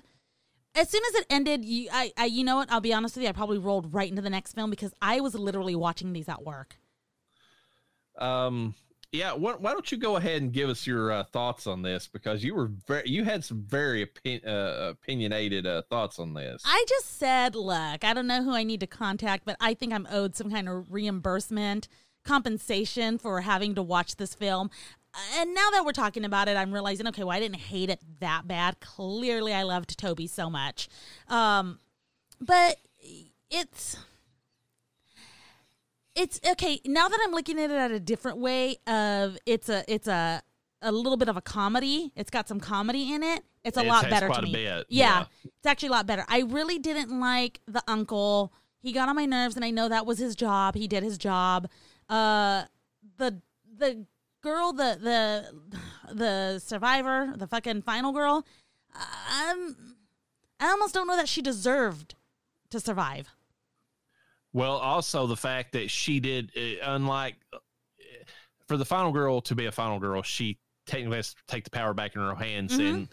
And we talked about this, like Tina obviously could because it's Carrie, whatever. You didn't really have that option with Rennie because she's just a regular girl. And she happens, because of the MacGuffin of or the plot point of like somehow the toxic sludge destroys Jason's body and reverts him back to a living child or whatever the fuck happened. She kind of just lucked into surviving. Yeah. And I just remember, look at the end. Now, had we not found Toby at the end, and I know I keep bringing up Toby, but had we not found Toby at the end and he was sitting there, I would have been seriously pissed off because I saw sweet tiny baby Jason and I didn't know what the fuck was going on. I was like, I don't understand. It doesn't make sense. How are we supposed to move forward with this? Is she imagining this? Is he still alive? Like, are we going to see him in the streets of fucking New York again like we did in one scene? It didn't make sense to me, and I was just kind of happy to move away from it. I was like, okay, next, So, I don't know. There was... the kills were better than the previous one. The only reason I also like the previous one is because, like, that little girl looked like my daughter and acted like my daughter, and I was like, oh, I get to see my child in a film,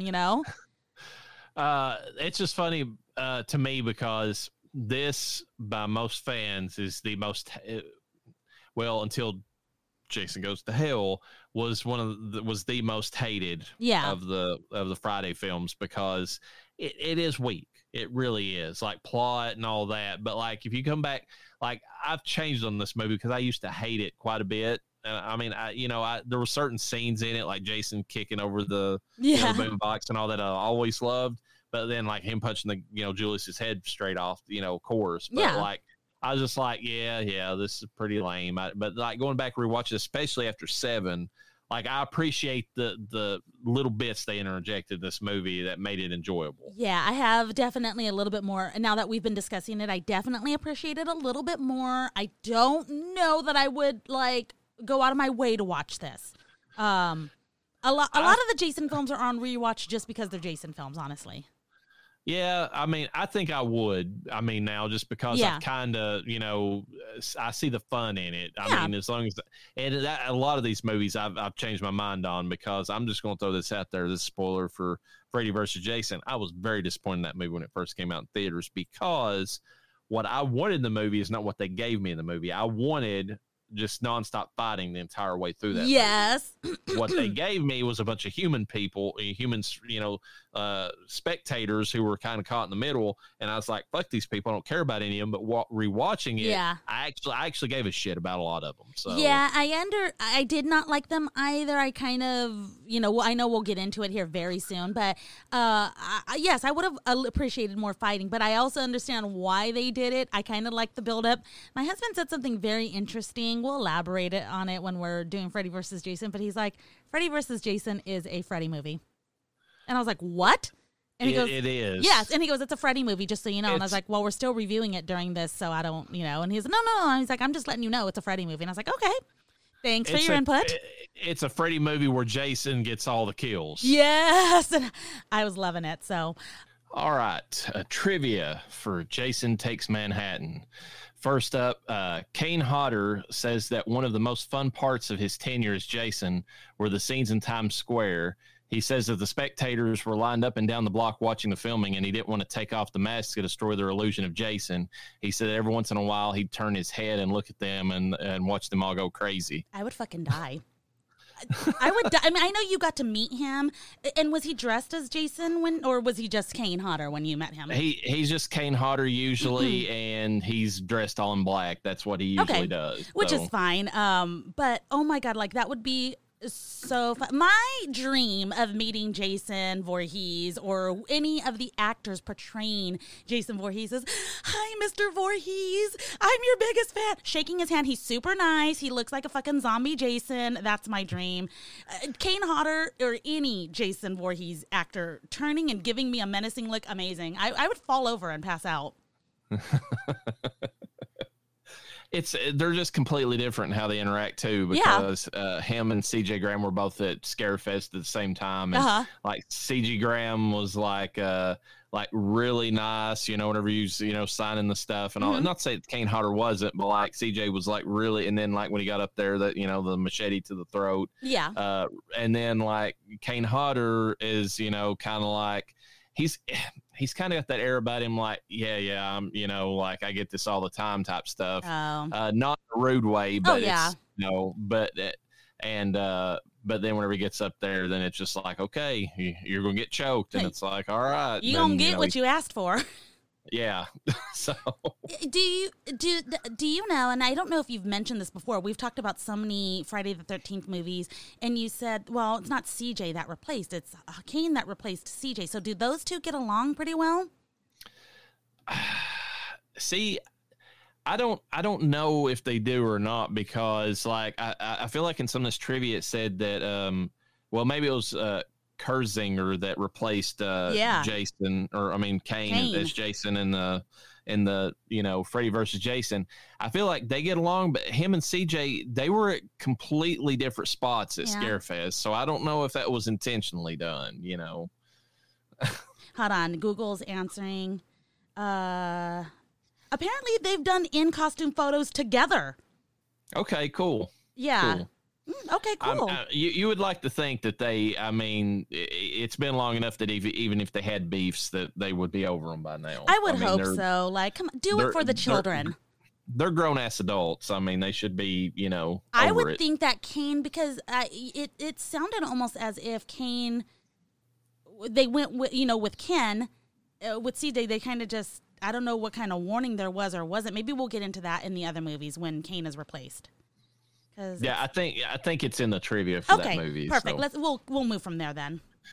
Rob Hedden originally wrote more of the movie to be set in New York. He had written scenes at Madison Square Garden, the Brooklyn Bridge, the Statue of Liberty, and Empire State Building, but Paramount told him that the budget would not allow him to spend that much time in New York, so he was forced to rewrite the film and spend more time on the cruise ship.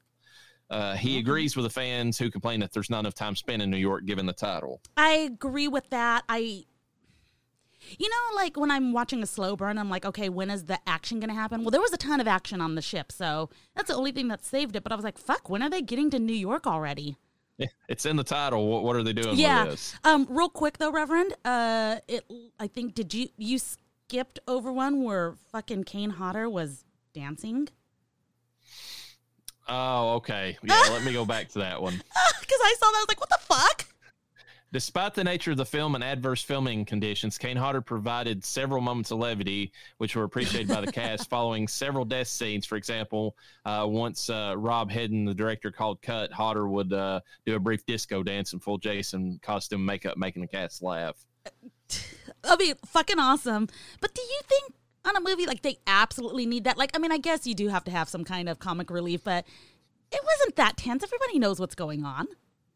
I don't know about that. I mean, because you would think that, but some of the female actresses, I have heard, and because I listened to behind the scenes commentary, they said that Kane Hodder is so intense when he's filming as Jason that they get legitimately in the moment they get scared of him. So I think he did that to kind of pull him back out and say, okay, it's fine now, Yeah, guys, it's just me, just Kane, good old Caney boy. You know what I demand, and the people deserve a fucking deleted scenes reel of Kane Hodder doing his disco dancing to Dancing Queen by ABBA.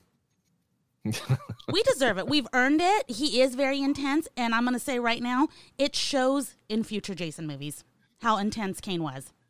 Yeah, and they said that it would start like a few minutes before they were getting ready to call, action. Like he would suddenly stop joking with them and suddenly, put on the persona and then get into it from there. Good on him.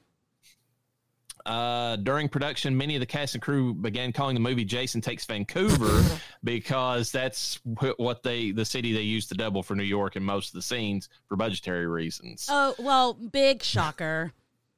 Except for 2 days of filming in Times Square, all of the scenes in the docks, sewer, alleys, and the diner were all filmed in Vancouver. Okay, so we've talked about how they love filming in Canada because it's so much cheaper, but is this like in the past? Is that a thing now? Because I'm hearing, and I know California is expensive as fuck. Trust me, I live here.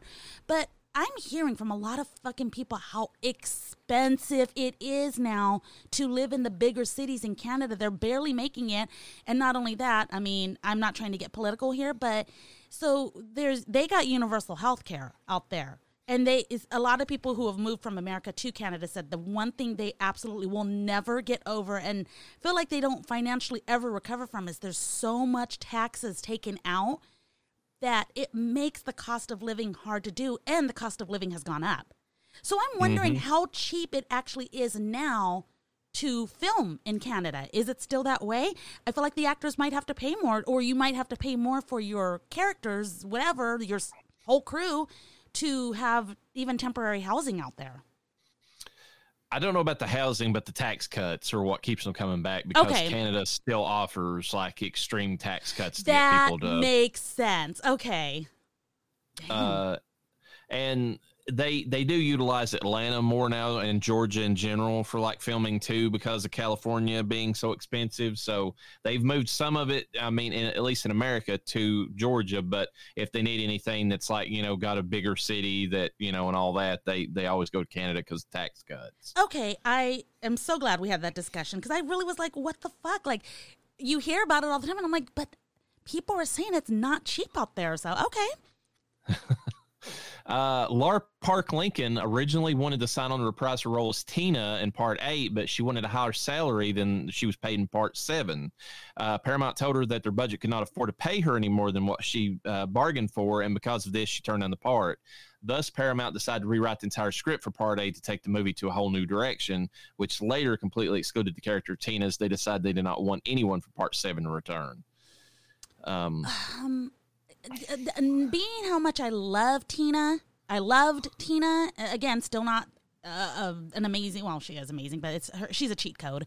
But I like Tina, but did we, refresh my memory, did we have people return in the next one? Not really, but it was always like payment issues. They didn't want to pay them more.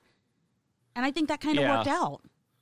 I think they originally were going to do a direct continuation of Part 7, but then because of her requesting more, they were like, no. And since she was the main lead, they were going to hinge it upon because they wanted somebody to replace Tommy Jarvis. And since she wasn't the one, since she wanted too much, they were like, okay, scrap that. We're going a completely different direction, basically. Do you think they would have paid Tommy Jarvis more if he was showing up in this? it depended on if they would have asked if he would have came back.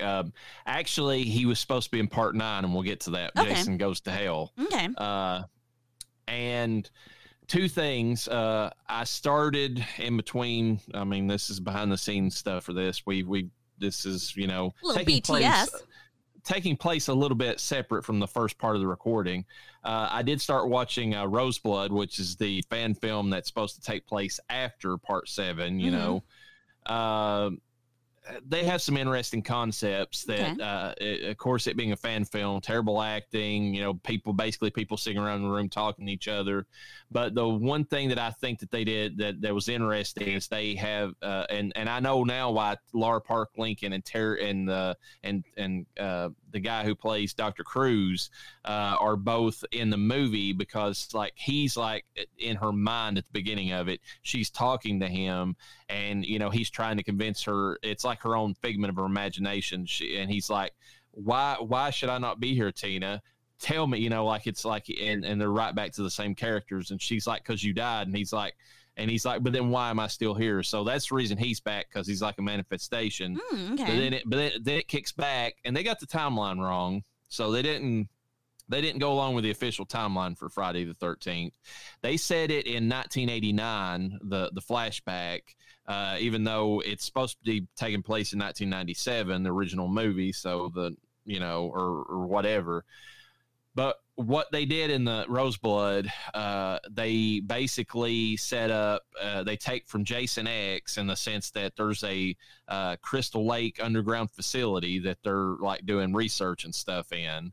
And the government is, because they're trying to study Jason.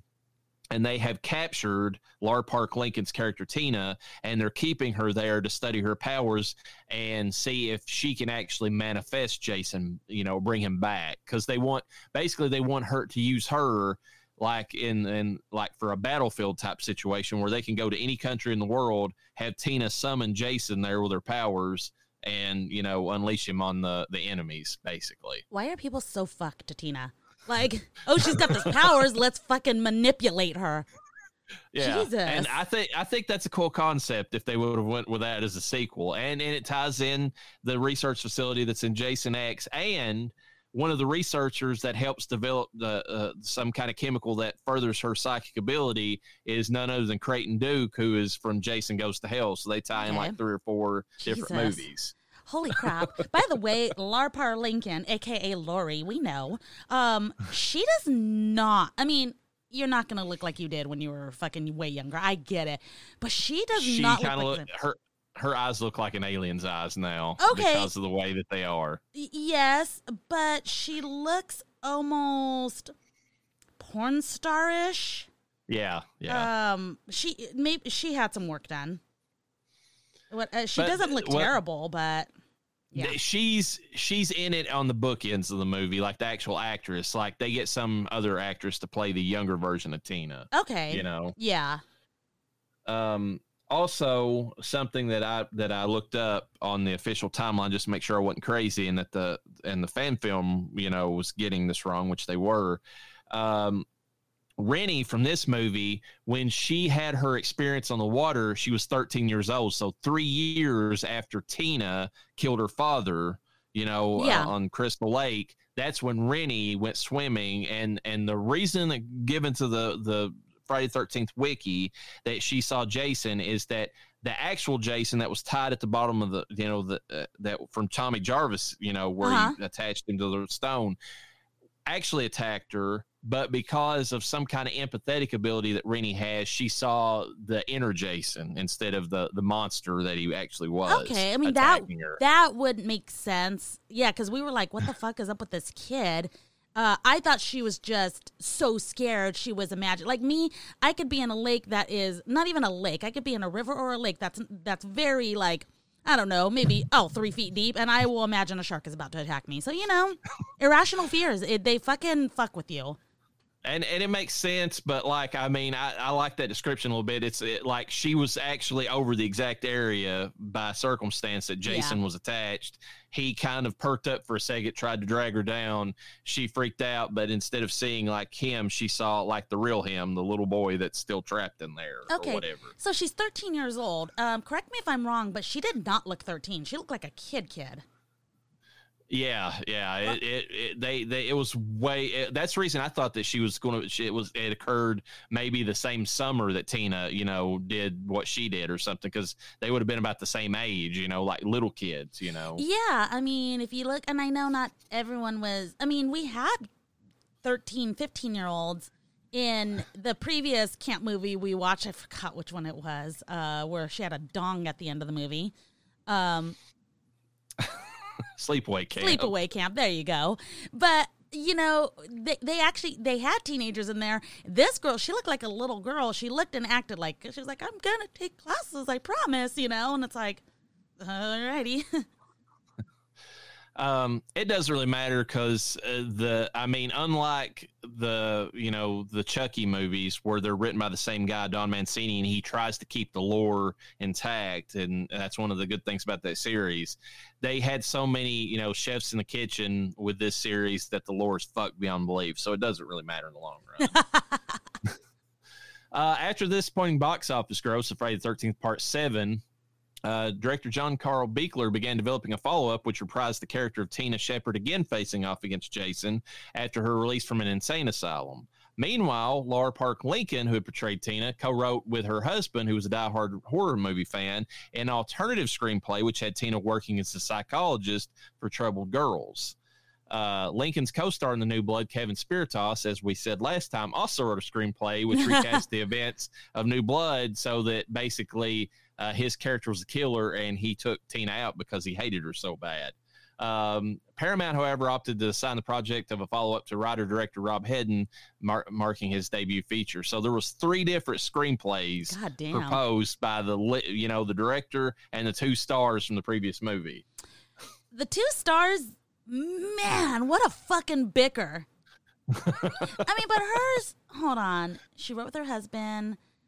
Yeah, but at least she didn't, well... She didn't directly attack Nick. Yeah, she didn't. I mean, he's attacking her. It was just that she was removed from him, and now she was trying to help other troubled girls. You know what I would have done is I would have taken both of their scripts. Like, Nick, I like your idea. Tina, I like your idea. Nick, you're crazy, and you imagined that you killed Tina, so now you are in the asylum, and Tina is now your psychologist. Put this shirt on. If Kevin came back, I don't think he would appreciate the fact that he would have had to work directly with her again. But. Hey, you know what? Do you want to get paid or not? Also, both of you, get inside this T-shirt. This is your get along shirt right now. You have to wear it between sets. The film grossed only $14 million with a budget of $5 million. At the time, it was the lowest grossing film of the series, which is what led to Paramount selling the series off the New Line. I mean, sucks to suck, Paramount. Yeah, I think that Paramount would have been, if they would have held off, and this is advice to Disney on all of your big properties, Star Wars, Marvel and all that. Yeah. If you're doing really bad because your scripts are sucking, have a cooling period, put the property on ice, let the fans start craving it again, and bring it back a few years later, and you'll be fine. Don't sell it off, Yeah. After Rob Hedden's work on Friday the 13th, the series impressed executive producer Frank Mancuso Jr. Mancuso offered Hedden the director's chair for this film. He accepted on one condition, that Jason could be taken out of Crystal Lake. According to Hedden, it was Mancuso's idea to send Jason to New York. Unfortunately, Hedden's script was drastically rewritten to take place mostly en route to New York due to the budget, as we said. The final film version barely resembles Hedden's original script at all. I can imagine it's expensive to film in New York, especially in a busy area, especially in the fucking central city. Spectators, you got to have fucking hella police. They want to get paid. They're due. You got to set up all kinds. You got to redirect traffic. I get it.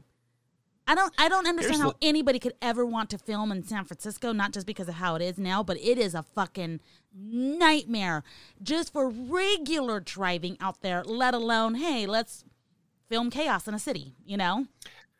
I think they shot too large with their, I mean, the movie's fine. Yeah. You know, like we said, it's a fun watch. I think they shot too far as their like goal. If you just want to get Jason out of Crystal Lake and not just have it at the camp, what about the community that we barely see in part 3, you know, when Shelley's like running over the biker gangs like motorcycles and all that? Yeah. Why not get him out in the town and start attacking the townsfolk for whatever reason and bringing the threat to them in that way? I mean, they do that technically in part 9 anyways. Yeah. They could have done that in part 8 and it might have done better because it, you know, they wouldn't have had all the plot holes. They wouldn't have been having to worry about the budget, you know, as badly. I mean, they could have, you know, I think it would have been better that way myself, but. Yeah, I mean, I do. Well, because here's the thing is, would we have gotten the hilarious scenes of him fucking kicking a boombox in the city, fucking with the kids? No, we wouldn't have. I mean, I appreciate those things. Don't get me wrong. But I mean, but what if he'd went into town and there'd been the bikers there again or a version of them and they'd been playing with a boombox and he did that? I mean, we still could have got the scene technically. Yeah. Well, what you're saying makes more sense because I don't know if I've heard my husband say this because I don't know how this got into my head, but he's like, he's in a big ass fucking city. You're telling me like all these people, but then again, you got Scream in fucking New York, you know? And nobody can seem to fucking find this one. I know they played it out really good, but Jason Voorhees was not played out. People knew about a Jason Voorhees, and you're telling me on a regular, any given day in New York, you know, he's literally walking down the street and nobody fucking notices? I think they were playing into the joke about New York and that the people there, if it's not affecting them, they look the other way because they know that, you know, I don't know if that's an accurate depiction of New York. I couldn't tell you honestly, but that's the stereotype about them. It's like you can be getting mugged or robbed, and they'll be like, "Nope, not my problem." You know, that's not affecting me. So yeah. At around 1 hour and 10 minutes, Vincent Craig Dupree actually cut his hand in the phone booth when Jason shatters the glass around him. That was a good ass scene. Yeah, that's where Julius is trying to call the police, and then all of a sudden, you know, Kane Hodder breaks in there. So he actually cut his hand on that glass. So So I take it they didn't use sugar glass.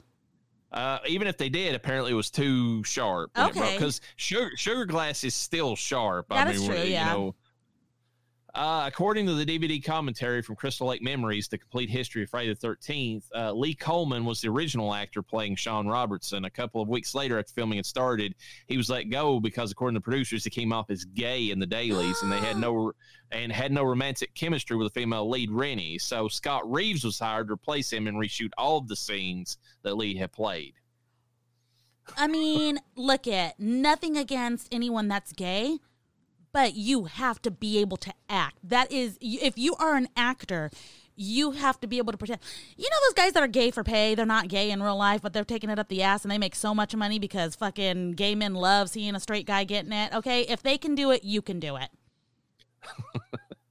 Well, and also you get that, and I apologize for not remembering the actor's name like off the top of my head, but you get that same thing from Friday, you know, part 2, where the actor is clearly gay, has no chemistry with a female lead, and it comes off as, I mean, everybody around you knows it's like this, the guy's gay. Like, I mean, it. Wait, are you talking about Nightmare on Elm Street?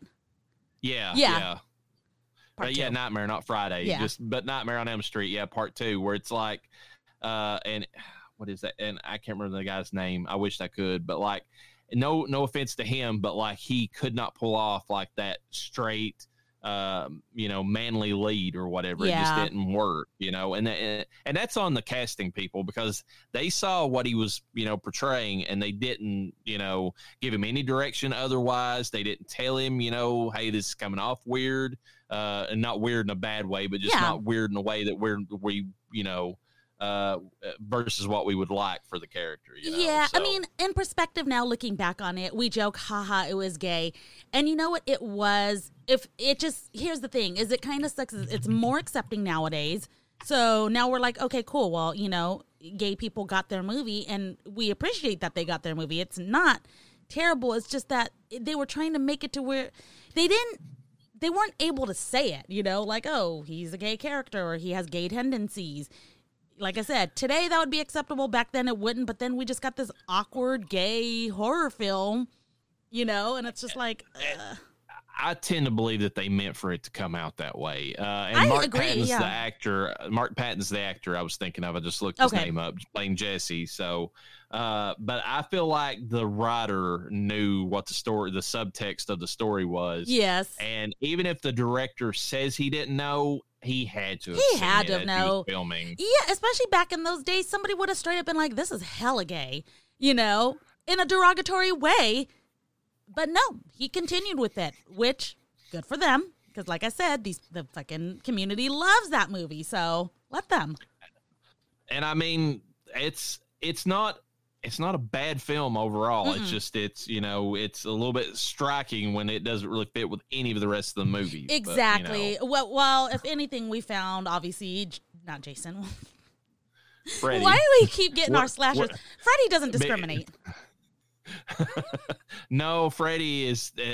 Freddy becomes sexy women so he can confuse hetero guys. So there you go. I mean, Freddy is a what do you call those ones? He's an ally. Freddy's an ally. Sure, if that's what you want to call him. The deckhand who's warning everybody that they're doomed is obviously based on Crazy Ralph. Oh yeah, I thought it was him. It's a straight up like homage to the character. Oh yeah. They fully intended for Rennie, their virtuous good girl, to have a nude scene, thus rebuking slasher norms in which only the slutty girls show skin. They simply forgot to cast an actress who would agree to do it. The director repeatedly worked on wearing Jensen Daggett down, pointing to examples of notable actresses who had done nudity without causing damage to their careers. First, he asked her to go nude. She declined. Then maybe just a topless again. She declined. Finally, he requested that she at least take her blouse off, and still she declined. So, Good on her. Good on her. And this also goes to show you, yes, he did push a little much to get her naked. It's the movies, okay? You're going to get asked to do things like this, and you're in your rights to decline. She held her ground, but they also didn't fire her. And they could have. Yeah, if they wanted to really, really push that point, they could have went a They different could have, way. and they didn't. So you can't get mad at the director for asking.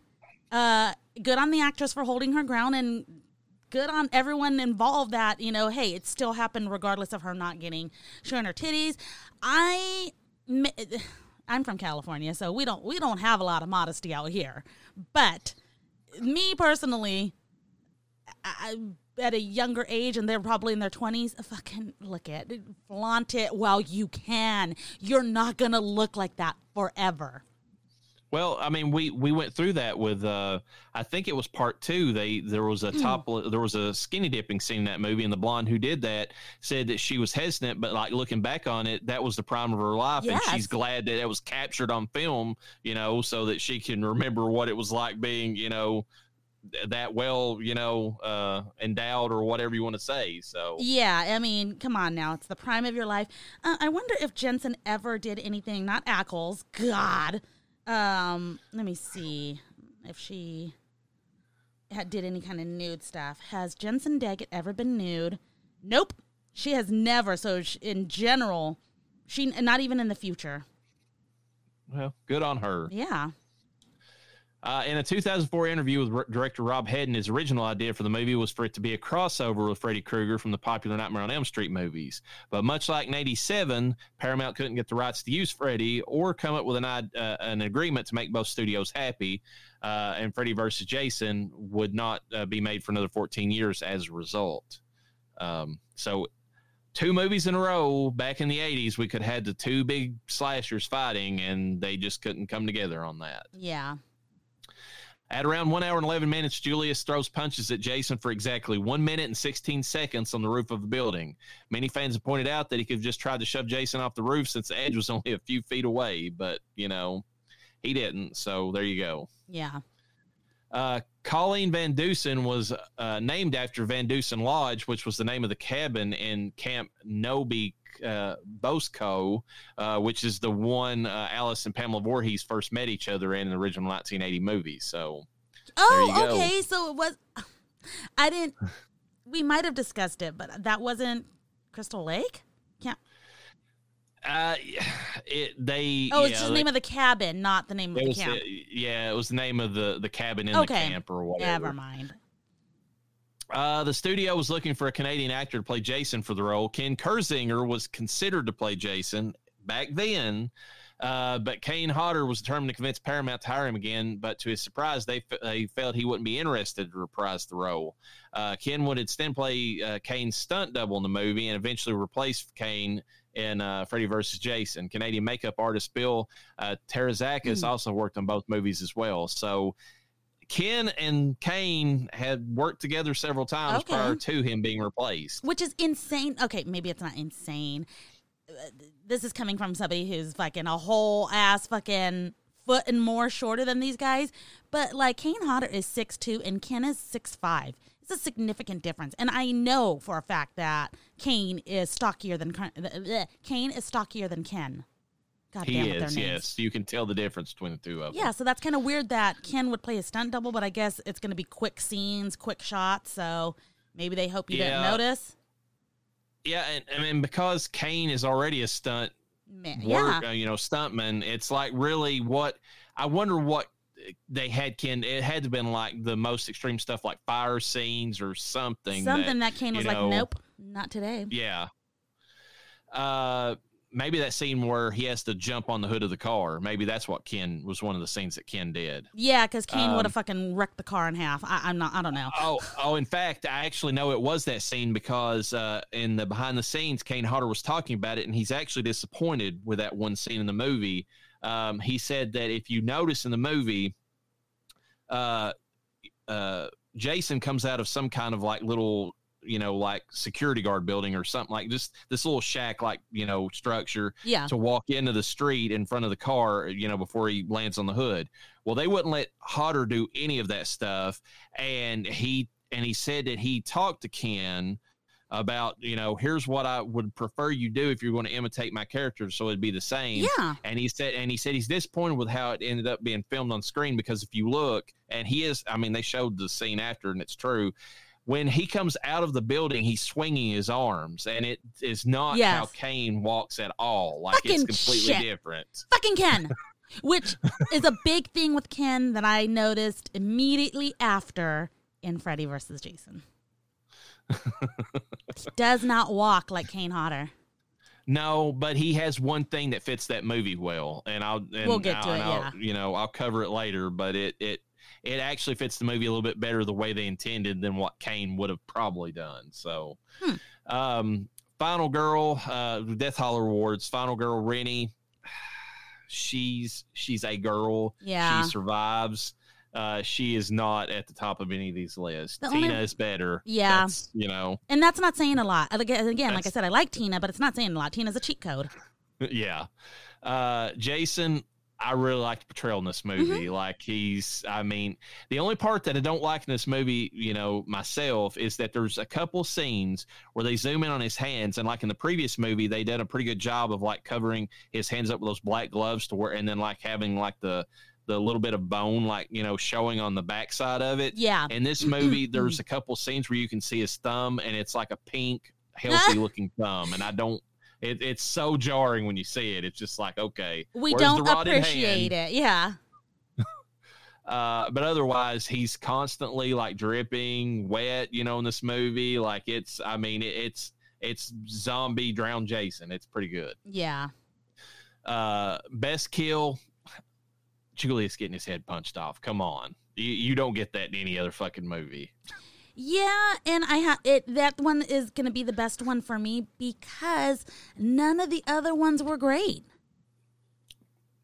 They were just okay. I mean, at least they had some gore associated with this movie. It was better than the last. Yeah, that neck cut though from the I don't. Yeah, as soon as it started to bleed whatsoever, they cut away from it. Yeah, and I was like, what the fuck is that? I did like. Okay, so there was other things I liked. I liked the girl getting slashed with the mirror. It was realistic.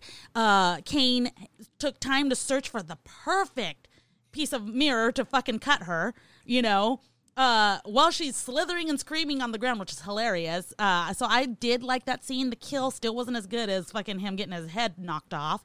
And then in the sewer, when he just attacks the sewer worker guy, it's like, you got to get the fuck out of here. We're going to release something. I don't know.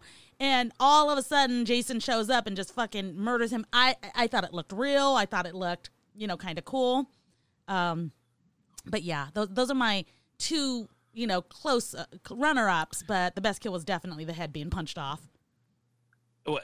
The one scene that I liked that they did a good job of skirting around the MPAA, but still having the effectiveness of the scene is that very first kill of the female on the yacht. Whenever he takes that like harpoon spear and he just basically jabs it into her, because the way that it cuts back and forth between him and her, you see it all the way down into the camera from his angle. Then you see her screaming, and then it cuts away. So you get the gist of what's going on without having to actually see it. So it kind of plays back to like Texas Chainsaw, where your mind fills in enough of the gap to where that one comes out pretty well in the wash. Best scream, I don't really know. None of them stood out to me. Maybe Tamara, whenever she's there whimpering as he's selecting the perfect piece of glass, or maybe JJ, because, when she looks up, she's sitting there jamming to her, catchy little song, and all of a sudden she looks up and Jason's like standing at the top of the stairs right above her, Yeah. Tomorrow, she's slithering and screaming, and I did mention it as one of my favorite scenes. However, I would say the best scream for me was the girl at the beginning on the boat when she's in the little, I forget what it's called, the little area underneath the boat, and she knows she's going to get speared, and she's just begging him not to do it. I liked that because she's trying to reason. She doesn't know it, but she's trying to reason with somebody that's undead.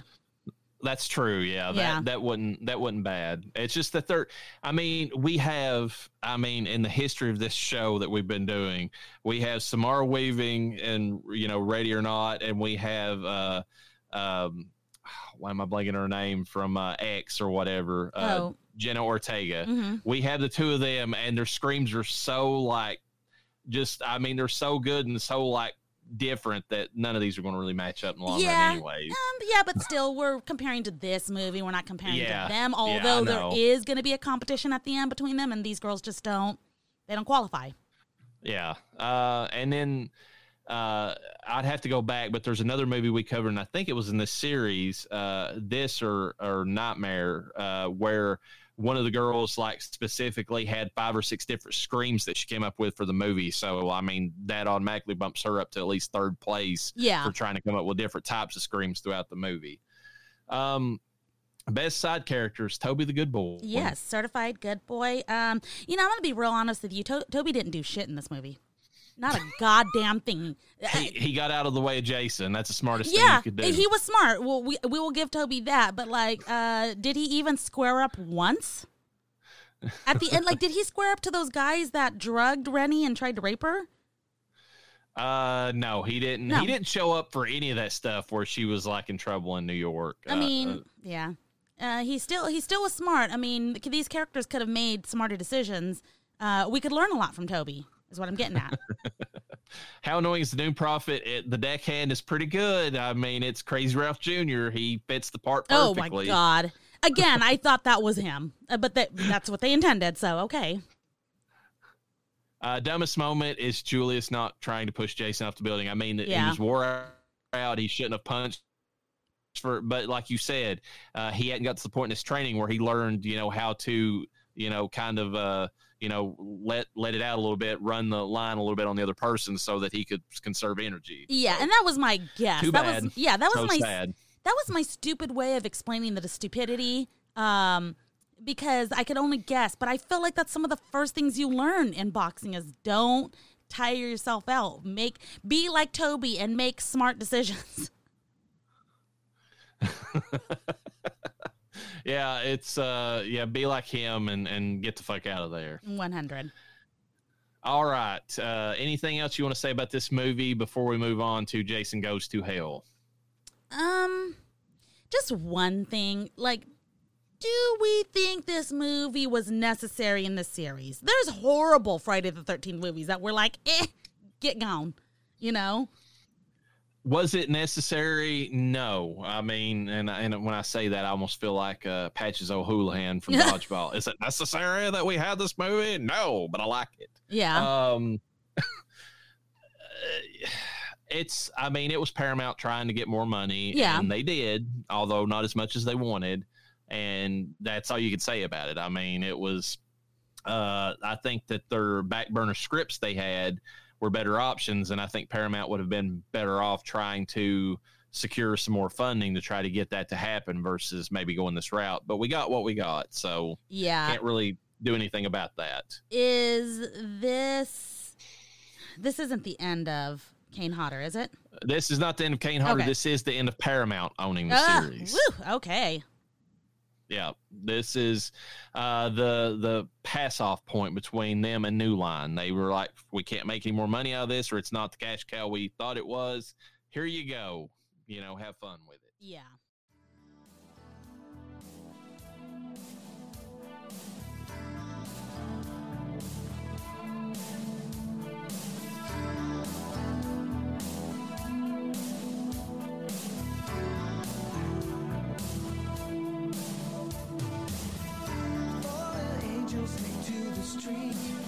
It's an empty dance and so incomplete. The hollow voices whisper and cry farther down the